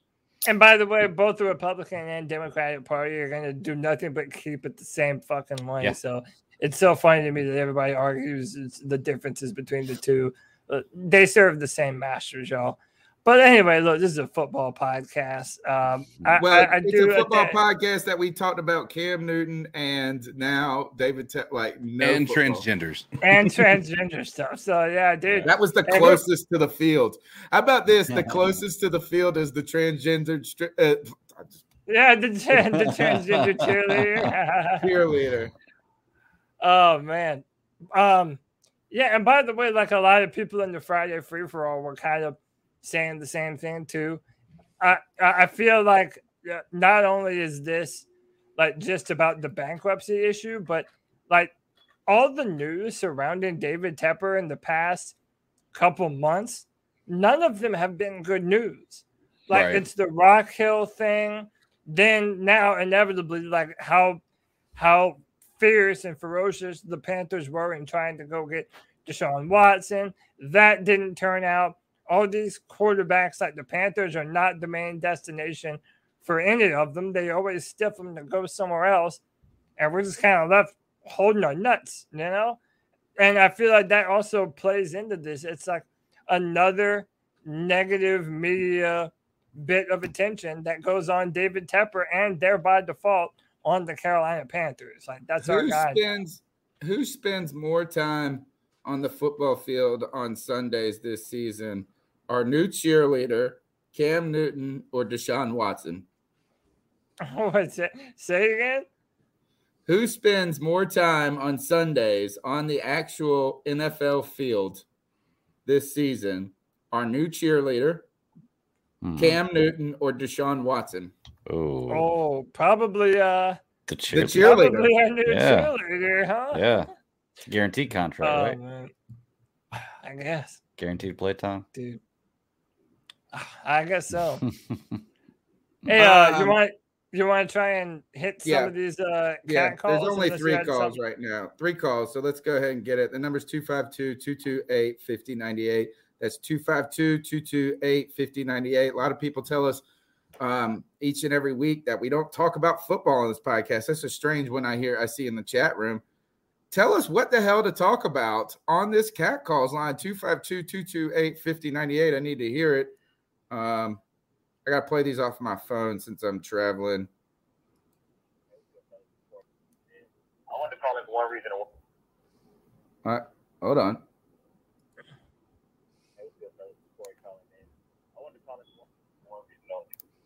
listened to the last week's show, and I didn't like how y'all was disparaging Joe Burrow's weapons. I'm not gonna put my foot in. I think I'd rather have Joe Burrow than Justin Herbert right now, honestly. But I don't want to get into that whole debate. But y'all was kind of poo-pooing Joe Burrow's weapons, like he builds them up and doesn't have one of the most stacked offenses in the league. Like the Bengals, cool. Their offensive line is trash. The defense is alright. Like they got Trey Hendrickson and Jesse Bates. Like they're cool. Defense isn't really their calling card. Like they're a big scoring offense. Like Tony, I'm on your head, man. You saw Joe Mixon. You said he was alright. Like that man had 1,200 rushing yards and 13. Was that the last of it? I guess. I mean, sorry, I'm just trying to do this all janky. Hey, who was that again? I didn't hear that. Was Corey.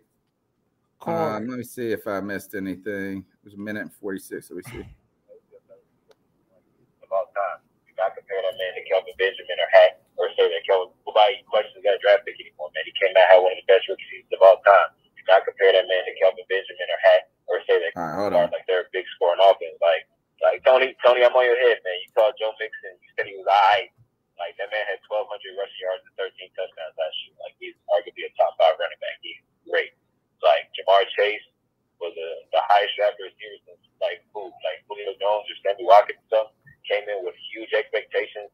Everybody was saying whether they needed to draft Penei Sewell, and now nobody questions that draft pick anymore, man. He came out had one of the best rookie seasons of all time. You got to compare that man to Kelvin Benjamin or Hack, or say that Kelvin Benjamin had a great rookie season, so we still got to see it happen. No, that man is an elite prospect, elite player. He's out of this world.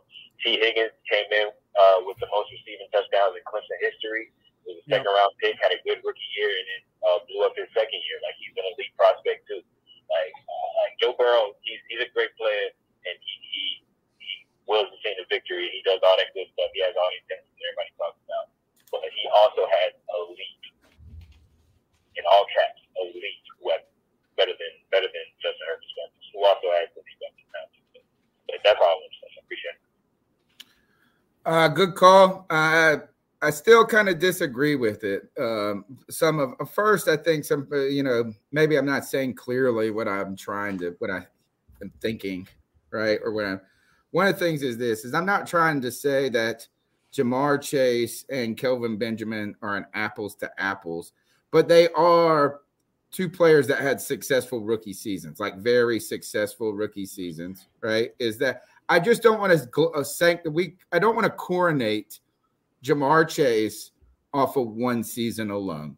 That's it. Makes sense. Is that the other thing is that yes, T. Higgins might have the most receiving touchdowns in Clemson history, but he's still a second-year player, right? It's like you got a rookie, a second-year receiver, and then honestly, would you, if I said this, let's hold a draft right now. We go around the horn where we could only pick running backs. Are you picking Joe Mixon in the top 5? No. I don't know about top 5, but he's top 10. Okay. I mean, he may and then be the close last to 5. point I'm going to make is this: is that I understand that is all right. Maybe I didn't give them enough credit as a surrounding cast. Maybe I undersold it. Maybe that's a criticism. I have to go back and listen to my exact words on it. But what I'm trying to say is this: is you put Sam Darnold on that team, or you put anybody on that team right now, and you just swap them out? Are you having the same? Like Joe Burrow was the it factor, though. Like those guys had those years because of Joe Burrow, not in spite of Joe Burrow. But what we're saying though is that it's not like he lifted up a bunch of no names. His offensive line was shit. That you can give him all the credit in the world. But if you look at that receiving core and the weapons that the Bengals have, that is easily one of the best young receiving cores in the NFL, bar none. Jamar Chase and T. Higgins. And yeah, I don't give a damn. I'm biased as hell. I am a Clemson fan. T. Higgins should have been a first-round pick. That dude is a baller, has always been a baller. And I think that's the point, too. It's like, if you're talking about Justin Herbert's weapons and Joe Burrow's weapons, both of those guys that they have on both of those teams are damn good. All right, I was about to say, because you better not say their night. Because... No, not at all, dude. Fucking and Mike Williams, another badass Clemson receiver, legendary Clemson receiver. Dude, all those guys mentioned are incredible. But like right now, I mean, dude, okay, I don't even know if I'm gonna play fantasy this year, but I guarantee you, Jamar Chase is gonna be a top 5 pick in most everyone's fantasy league. Right. Like that's just goes without question. And the thing is, too, is I get what you're saying, Tony, 100%. I don't know if there's somebody that I would want to rely on, say they're going to be great every year, but all we have to go on is the 1 year they've put out. They are rookies, but they put out great years. If they quit playing right now, we would have to say they were great players in the year they played. So based on the only information we have to go off of, I would have to say that he didn't lift great players, or didn't lift these players to be great. They came in expecting to be great, and they played great, you know? Yeah. I guess like they've only done what they've been billed to do. Right. All right, let's go to I got to stop exiting out of this. I was looking up the Robbie Anderson. I wonder if he's been blocked again. What's going on, C3? It's Anthony. You already know I be calling in like every week. Anthony, what's up? The first thing I got to say is the Texans pulled out the biggest heist in NFL history. They acquired 3 first-round picks, a fourth and a third for a sex offender and a sixth, okay? Us as Panther fans, we would be banging our heads like the Browns right now, and I'm thank God we did it. You know, I honestly, this makes me grateful more for Sam Darnold. No, I'm just kidding with that part. But in all honesty, thank God we did not trade for Deshaun Watson, because we would be in this situation too. I love the show, guys. Hopefully, Matt Corral can beat out Sam in training camp, so we don't have to trade for Baker Mayfield. Keep pounding. I feel like I was the one masseuse that did not get it to the face from Deshaun Watson after this. Is like the Panthers missed us, whether it be thank goodness. Imagine that. Imagine if this turns out to continue to go down this course, the Browns could be set back for a decade. Dude, I don't think that I just think that they're going to get away with it, man. I think that if Deshaun doesn't play, there's no way that they're going to be, and maybe I'm just being cynical because I know how much rich billionaires and corporations get away with shit.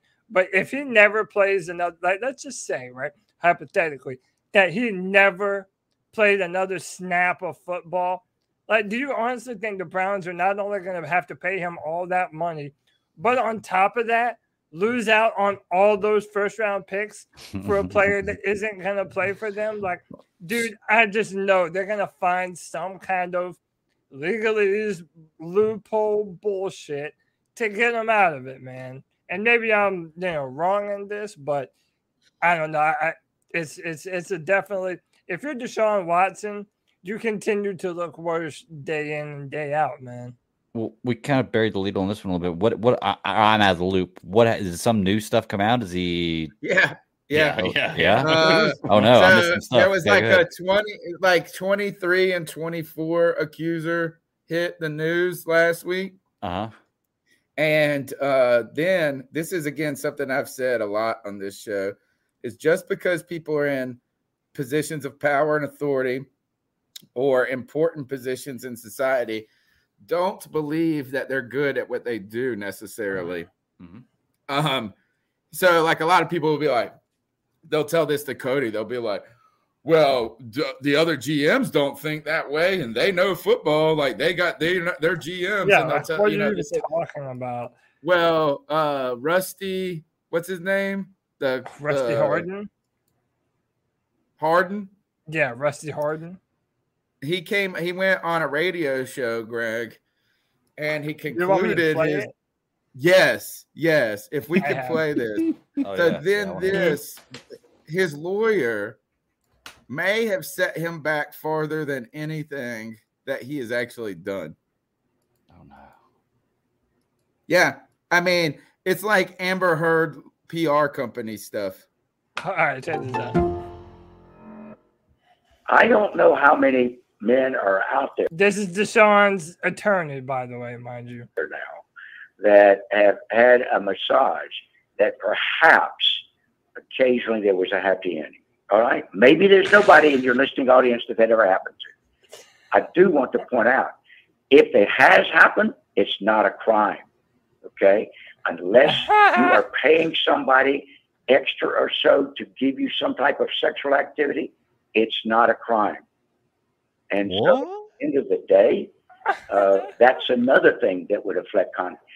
Doing something or saying something or being a way that makes you uncomfortable is not a crime. And so we had grand juries find that, and nobody seems to want to listen. Did he say doing something or saying something that makes somebody uncomfortable? He basically just said it's not illegal to get a hand to Shandy at the end of your massage therapy, dude. And, Which I think is. I think pretty sure. is, Yeah, dude. pretty sure it's illegal. Like, It I definitely think it is. Like, but as long as they don't charge you extra. So Yeah, you could then be you're not like, paying well, for it. I just paid for the massage $200, but if you want to consent to, it was just like that. He came on and said that, Greg, he said, like, that's his attorney. And why? isn't that Yeah, ultimately saying that this all happened too? That's what he's setting a seed for, basically when it comes into play that it did happen. Well, look, it's not a crime. Like, we established He's this. like- he's setting a precedent. He's trying to set a He's precedent. like, I think we need to This set is some guys time. here. We're all Yeah. guys here. We all guys here. We all know that you're hoping for a happy ending when you get a massage. Hold on. Here's the thing: is Deshaun Watson has never declined the idea that these things happened. He has always declined that they were not consensual. So that has been his argument. And that's what his attorney is arguing here, is that this is what these acts were consensual. You know, they weren't a part of a business transaction where they said, all right, give me extra money and I'll deep throat that shit. You know what I'm saying? Like, that's how it works. So I literally can go to a legitimate massage therapist and make some overt actions and potentially get a happy ending and it just be totally legal. Yeah, dude. He said, yeah, but damn, I've been totally holding back this whole time. Dude, I mean, look, man. But that's his attorney. Like, right now, you have done nothing but invite more hell. Which apparently 2 women filed extra claims because the attorney went out and said this shit. Yes, that's like all of a sudden just inviting everybody off the street. Number one, that's like the opposite. When the attorney always says, "Do less talking, talk less." Like, you're like, "Hey, bud, can you stop going on the radio, Rusty?" Don't say that. And then on top of that is, like, I like to think about this. Do you remember when the Browns had that press conference with Deshaun, and it's like totally awful, just awful, and they're like, we're very confident that we've had an exhaustive process in vetting all of this, and then it's like, well, did you call his attorney? Because he's like, hey man, you ever gotten a happy ending? It's not that big of a deal. Hey, like, it's just like, God. And dude, the Texans were giving out NDAs for them to sign. Like, dude, it goes crazy. And then they were able to dig into the deposition. And dude, it's actually crazy because the lawyer goes, can you explain why you reached out to her on Instagram rather than just using a therapist you used before? It's like, I need massage therapy. He's like, okay, but you could have called someone that you used before, right? He's like, yeah, I could have. He's like, yeah, but you didn't. And he's like, no, I did not. You could have used the Texans, right? Definitely possible, but you didn't, did you? I did not. And then later on, I found it was funny because, like, you know, he didn't care what their level of, technical skill was in them being a massage therapist.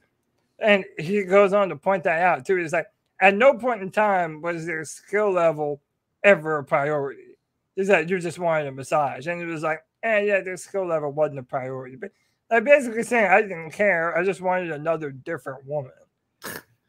All right, let's go to the next call. There's 2 calls, and then I gotta go. We gotta wrap this up. My wife is saying we're on vacation. She's saying, "What's up, C3? It's Anthony again. This is part 2 of my call. I completely forgot to. I was watching 4-Man Rush, and they were doing an interview with Jonathan M. Alexander, and they were asking him a lot of good questions, just because he gets the inside and he knows a lot of people close to Tepper. There's just one question that really stood out to me, and he was talking about the 5-year plan with Rule and David Tepper. My personal opinion is that I think David Tepper is putting as much pressure as he can on Matt Rule, because he told him about the 5-year plan when they first signed Matt Rule. So I don't think that David Tepper is going to want to wait 2 more years if we suck again to fire this man. And Jonathan Alexander made a good point. He said he thinks that it'll even take 8 to 9 wins for Rule to stay. And listen, as a Panthers fan, you don't want us to lose because, who wants to lose? That's not called being a fan of something if you're hoping for the worst. But there are a lot of fans that do want us to find our franchise quarterback. So, it's been crazy when you look at our team compared to other teams, the amount of drama and stuff floating around our team just because we don't know who the quarterback position is. But let me tell you something right now, man. I don't give a damn if we're paying Sam Darnold $18 million. If Matt Corral, if he's 2 times better than him, then, man, we need to start Matt Corral because us Panther fans are sick of mediocrity. We're sick of the 5-win season. We want to see improvement. And like I said before, when we had Cam, I never went into a season thinking this was a losing season because we had our franchise dude. And the truth of the matter is, Cam meant so much to us that now since we don't have that guaranteed 100% dude, a lot of fans are freaking out and a lot of fans are aborting ship. Well, I'm just here to say that we all can either abort ship or stay on the ship together is what I'm saying. This season's going to be really, really interesting to see how this all plays out with the new O-line and obviously the quarterback situation. I think our defense is still good enough if our offense can produce to win games. So I just wanted to say that. I also really think that, no one's going to like this take, but I'll still stand by it, even if CMC does. I feel like if CMC played the slot position for us, we could have Dante Foreman and Trevor Huff. That's it. That's the call. Comment on it. I got to get my charger before my laptop does. Great call about Panthers fans and how we felt about having a franchise quarterback and just how much different you feel going into a season having that position secured. Mm-hmm. And being absolutely right about how we're tired of mediocrity. You're right, man. It just sucks because in order to not have mediocrity this year is probably going to equal Matt Rule being here longer. So which do you want more? One more year being bad doesn't guarantee Matt Rule leaves, but the next year being good almost guarantees he stays. The land without a quarterback is a terrible place to live at. Yeah, we've been living in it, bro. That's been all living I in it live since at. 2017. That's the only thing we do, man. Traverse these lands. Half a decade, boys. Just think about that. Last call. Hey, guys. It's the growl that makes them howl, a.k.a. Joey the Blind Panther. I want to talk about 2 things. First is what do I think about the new cheerleader? Well, first of all, I'm not going to say what I think about transgendered people in general. Not that, I harbor any ill will towards them. But, being blind, I would like to be able to trust that the girl I take to the room is actually a girl. But cheerleading has never been decided on whether it's a men's or women's sport. Like, men and women could be on the same team. So therefore, it doesn't affect anyone's sports. So I'm fine with it. I just hope it was based on merit, not the fact that, she wasn't born a woman, but she's a woman. Agreed. And the other thing is about that bankruptcy. I'm not pissed that he declared bankruptcy, but I'm concerned because he's such a big baller, David Tepper. He works with the city council of Charlotte. He works with, all these people, and he's making all these decisions that could impact people. Like, he has these ambitions to develop the area around the new train station in Charlotte. And if he's having to declare bankruptcy because his developments are not going right, like Rock Hill wasn't the first one. He had something go wrong with the Eastland Mall site. Charlotte FC was supposed to have their headquarters in the old Eastland Mall. That didn't happen. What happened there? Now he's got Rock Hill. What happened there? And he's filing bankruptcy. So I'm not mad that he filed bankruptcy. I'm just concerned that, it's this dude that's going to be responsible for developing this area of downtown Charlotte and kind of a dead area, really, having walked through there.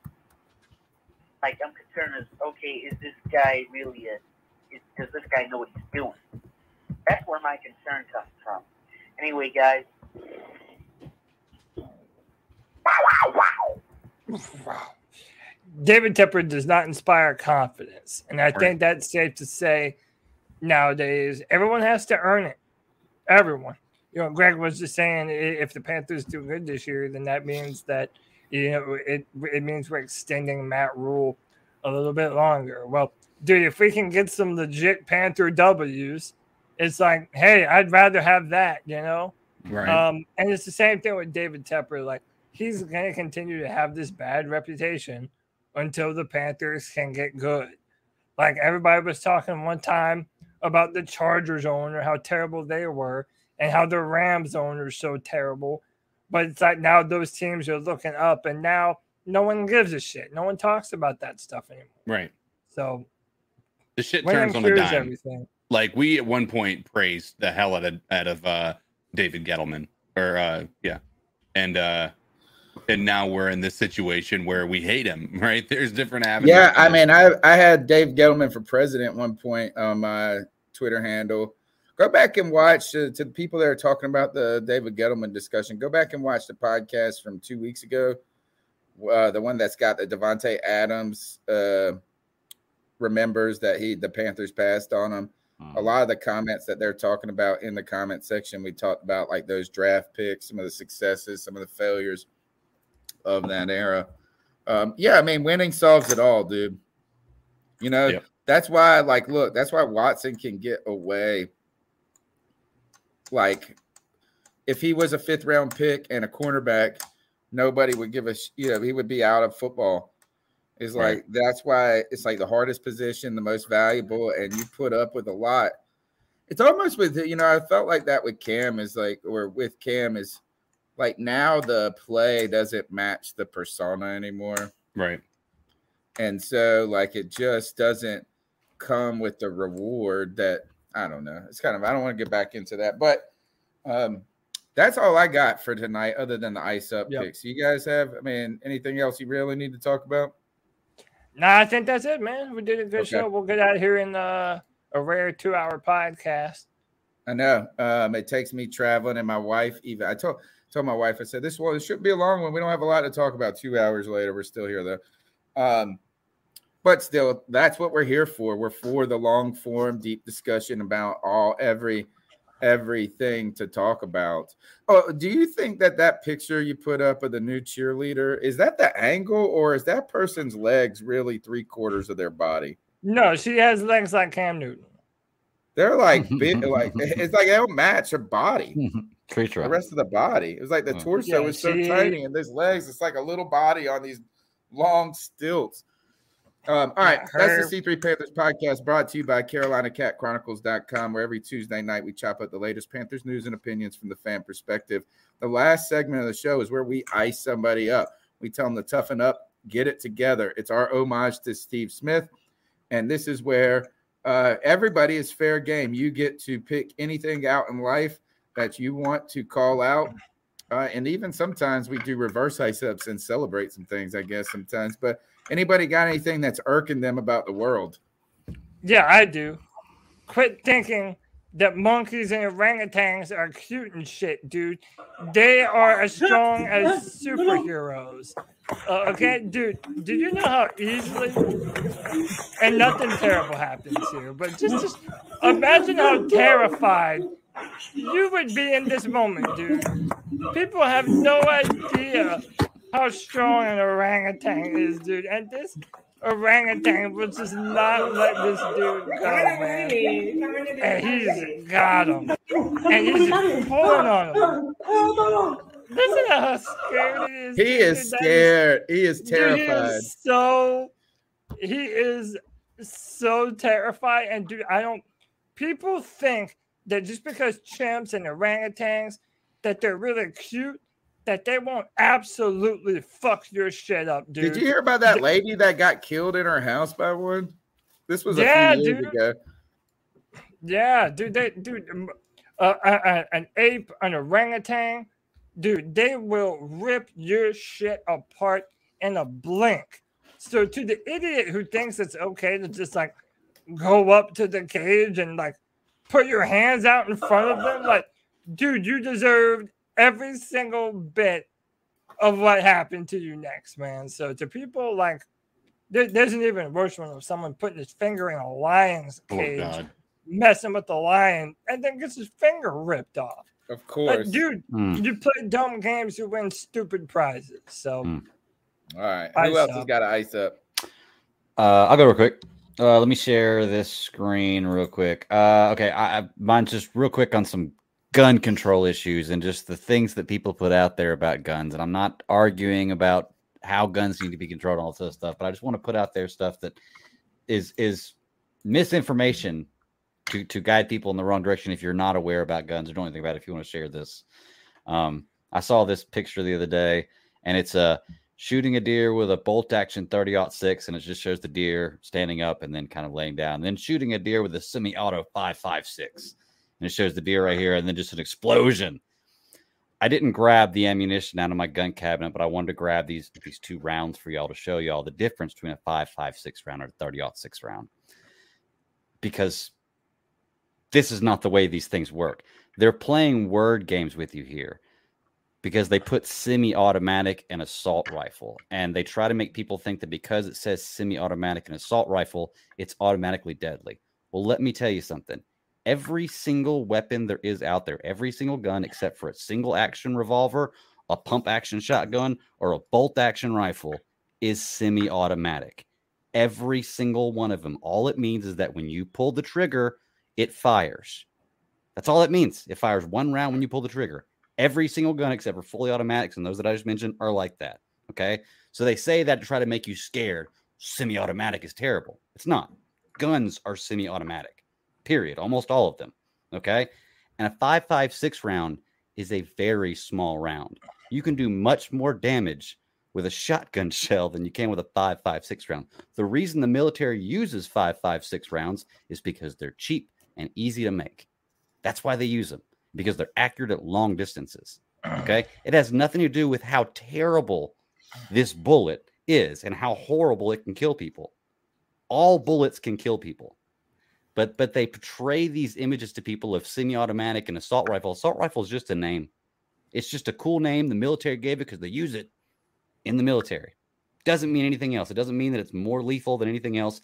I just don't like the way uninformed people like our president put information out there to try to teach people about guns and have no idea what they're talking about. Yes, there are issues with guns that suck. 99% of people who own guns are good people, though.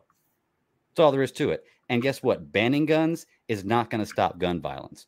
Doesn't stop speeding. Doesn't stop people from using drugs. Doesn't stop rape. Doesn't stop assault. Doesn't stop burglaries. Doesn't stop arson. Doesn't stop murder. All those are illegal, too. And and it makes sure that only the good guys or only the bad guys would have guns because they're going to get them through illegal means anyway. When you take away guns, the only people that have them are cops and bad people. Listen, the technology to make a gun is out there. It's very simple to do. People have figured it out. Now. When you make it illegal, all people have to do is buy a gun to make it illegal or buy the stuff they want to make a gun. You can make other things that aren't guns into guns. Then we should just legalize everything. That's not no. Well, I don't think you should legalize everything. The problem is not with a gun itself. It's not with the laws that are out there for guns. The problem is the laws not being enforced. Okay, there's a reason why places like Chicago, who have the strictest gun laws in the country, have the highest rate of gun. That's because we also are in a country where there's access to guns in a near proximity. I just think as long as regulations are followed like they're supposed to be, though, then that prevents these things from happening. Not 100%. It's never going to be 100%. It's not going to. Yeah,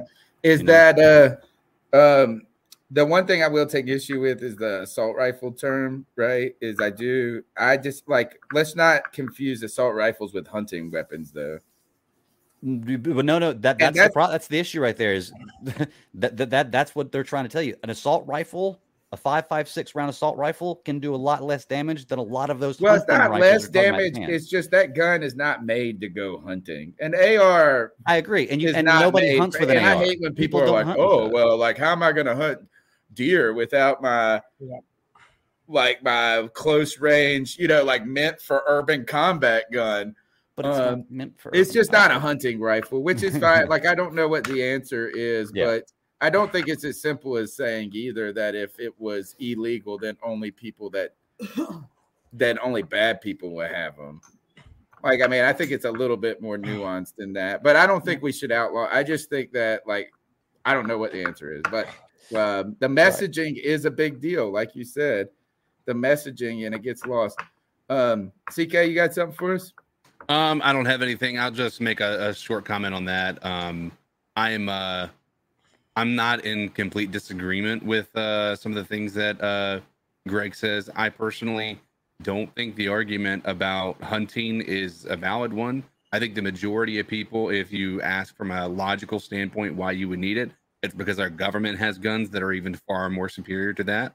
And if there's anything we've learned over the past 3 years is that we're one freedom away from the government being able to take all of our rights, right? It's just they often take freedoms and rarely give them back, right? So that's kind of my mindset is. I mean, listen, am I ready to go to arms with the government? No, but let's be real about it. It's going to be a lot harder to overthrow a tyrannical government, if I could speak today. Cam Newton.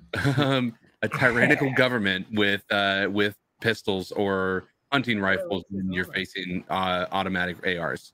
And can I just say too? But you know what? Is you ain't overthrowing the old days of the militiamen running out there and upsetting. No, not at all. No. Hold on. Can I just say too, real quick? Real quick. This picture I showed with the deer. I'm not suggesting that people use ARs to go hunting because anybody who's a hunter, you don't use the damn AR to go hunting. You can use a gun and shoot a gun as a sport too. It can be fun. People do it with archery. People do it with dart. People have all kinds of things they do as a sport. It doesn't mean that it's a bad thing. And you can enjoy things that can be dangerous. So I mean, I don't know. I just didn't want y'all to think that I was say that 90% of gun owners were good people. Yeah, most people who own guns are good people. I gotta agree. I think 90% of people who get massages at parlors are good people. But only 10% of them are asking for happy endings at the end, and they ruin a good massage for everybody. You're right. Dang it. No, my Ice Up pick is so Ice Up to misinformation, right? With the gun discussion, and let's actually have the real honest discussion rather than these hyperbole type things. Agreed. My Ice Up pick goes to the reality that pretty people have an easier life than everybody else. It's true, folks. Yep. 100%. If you are pretty, you have an advantage in life. We're in Helen, Georgia, in the mountains of Georgia. One of the things that they do in this little town is they go tubing on the Chattahoochee, and they just get a bunch of people just get in inflatable donuts and float down this lazy river for 2 miles. What a lazy river. It's not like, I mean, it's a river. It does. It has some of my wife's over here going, it's not a lazy river. It's a real river. It's the Chattahoochee. But it's like this, is that you get stuck a lot. I will tell you this, is if you ever go tubing, don't tether yourself to anybody, right? Like that's the first thing, is the people that get stuck are always connected to other people. And the more people you're connected to, the more chances you get stuck. Right. But we were sitting there eating an appetizer overlooking the river where all these people float by. And I got to say, man, the entitlement of pretty people was just so annoying. Is every time we saw everybody got stuck, right? Stuck. The person who was physically more attractive didn't do shit. They just sat there and they made the other person get them out of the problem every single time. And so to the point we go here is that we're sitting there. I just go, look, let's go. And then so it wasn't even a gender thing. One time it was a guy with 2 girls, and the guy was the more physically attractive person than the 2 girls. It was 2 busted looking girls. And he sat there. Miranda goes, man, he just lifted his flip-flops out of the water. He won't do it shit. He was like this. I didn't even get wet. Like, if you are pretty, you are entitled, and the world is easier. And now I will say, ice up to that reality that we live in. And if you think I saw this one time, this guy, Miranda goes, well, what about that guy? He made his girlfriend. I said, he thinks he's prettier than he is. He won't do it. Man, it was ridiculous. They are pretty though, aren't they? Shit. God, it was so funny. It was like some girls, they would just be like, I ain't doing shit. Like, I mean, they're both stuck. Like, you should be working together. It out in the selfie challenge. These one girls had a selfie challenge to figure out who was more pretty to see who had to get them unstuck. It was crazy. Ice up. Yep. We need to pray for our young people, man. They're sick. They're growing up twisted. Kids. There is an article. There is a real correlation to this. This lady won like a big prize for journalism. I'm forgetting the name of the prize. But she wrote this a study about people in Kentucky, and it was called Poor Teeth. And it was like how people who have fucked up teeth, actually their teeth prevent them from having success. Like there's like a socioeconomic link to their teeth, and their teeth then send them into a death spiral of poverty even more. Oh no. Right. So like they have bad teeth because they're poor, but then they can't get out of poverty because they got bad teeth. Poor teeth. I know. Crazy. All right. That's the C3 Panthers podcast. My name's Tony Dunn. You can follow me on Twitter at @cat_chronicles. Cody Lack, where can they get after you? Yeah, follow me on Twitter at Cody Lack, CODYLAC. Every Friday at 7 p.m., your opportunity to join the show on the Friday Free For All. Anyone can join. Come on the StreamYard. We'll let you talk about the Panthers and have a good ass time, man. CK, where can they get after you? You can get after me on all the social medias, Twitter, the Facebooks, the YouTube. You can find me at Codizzle Allen. Try to put content out, try to find a way to make that work, and the current busy life that we all tend to lead. Go shoot me a follow. Greg, where can they get you? Yeah, man, check me out at the BatDaddy52 on Twitter is my personal handle. Check out my show, Geeks Chasing Squirrels Across the Multiverse. We go live very shortly after the Friday Free For All on Friday. I see a lot of y'all showing up there from the Friday Free For All. I appreciate that. But come check it out, man. We talk television shows, movies, comics, all kinds of different stuff. See, I want to come on Obi-Wan. Anytime you talk about The Boys. Well, we're definitely talking The Boys this week. Obi-Wan, deeper dive into Maverick, and then we got all kinds of stuff coming up. Umbrella Academy, Thor: Love and Thunder, Miss Marvel. It's endless. All the stuff coming up. So, all right, if I'm back from, we're traveling back on Friday, so if I'm back in time, I'm coming on. Definitely. All right. Yeah. All right, take us out of here, Cody. All right, Panther Nation. Until next time, keep pounding.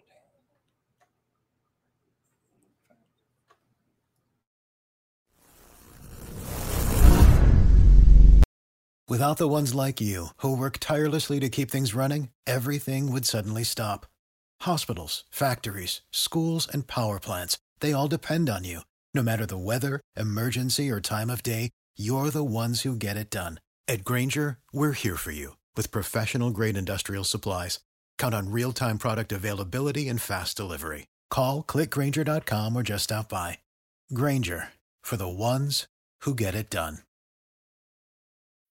When you need mealtime inspiration, it's worth shopping Kroger, where you'll find over 30,000 mouth-watering choices that excite your inner foodie. And no matter what tasty choice you make, you'll enjoy our everyday low prices, plus extra ways to save, like digital coupons worth over $600 each week. You can also save up to $1 off per gallon at the pump with fuel points. More savings and more inspiring flavors make shopping Kroger worth it every time. Kroger, fresh for everyone. Fuel restrictions apply.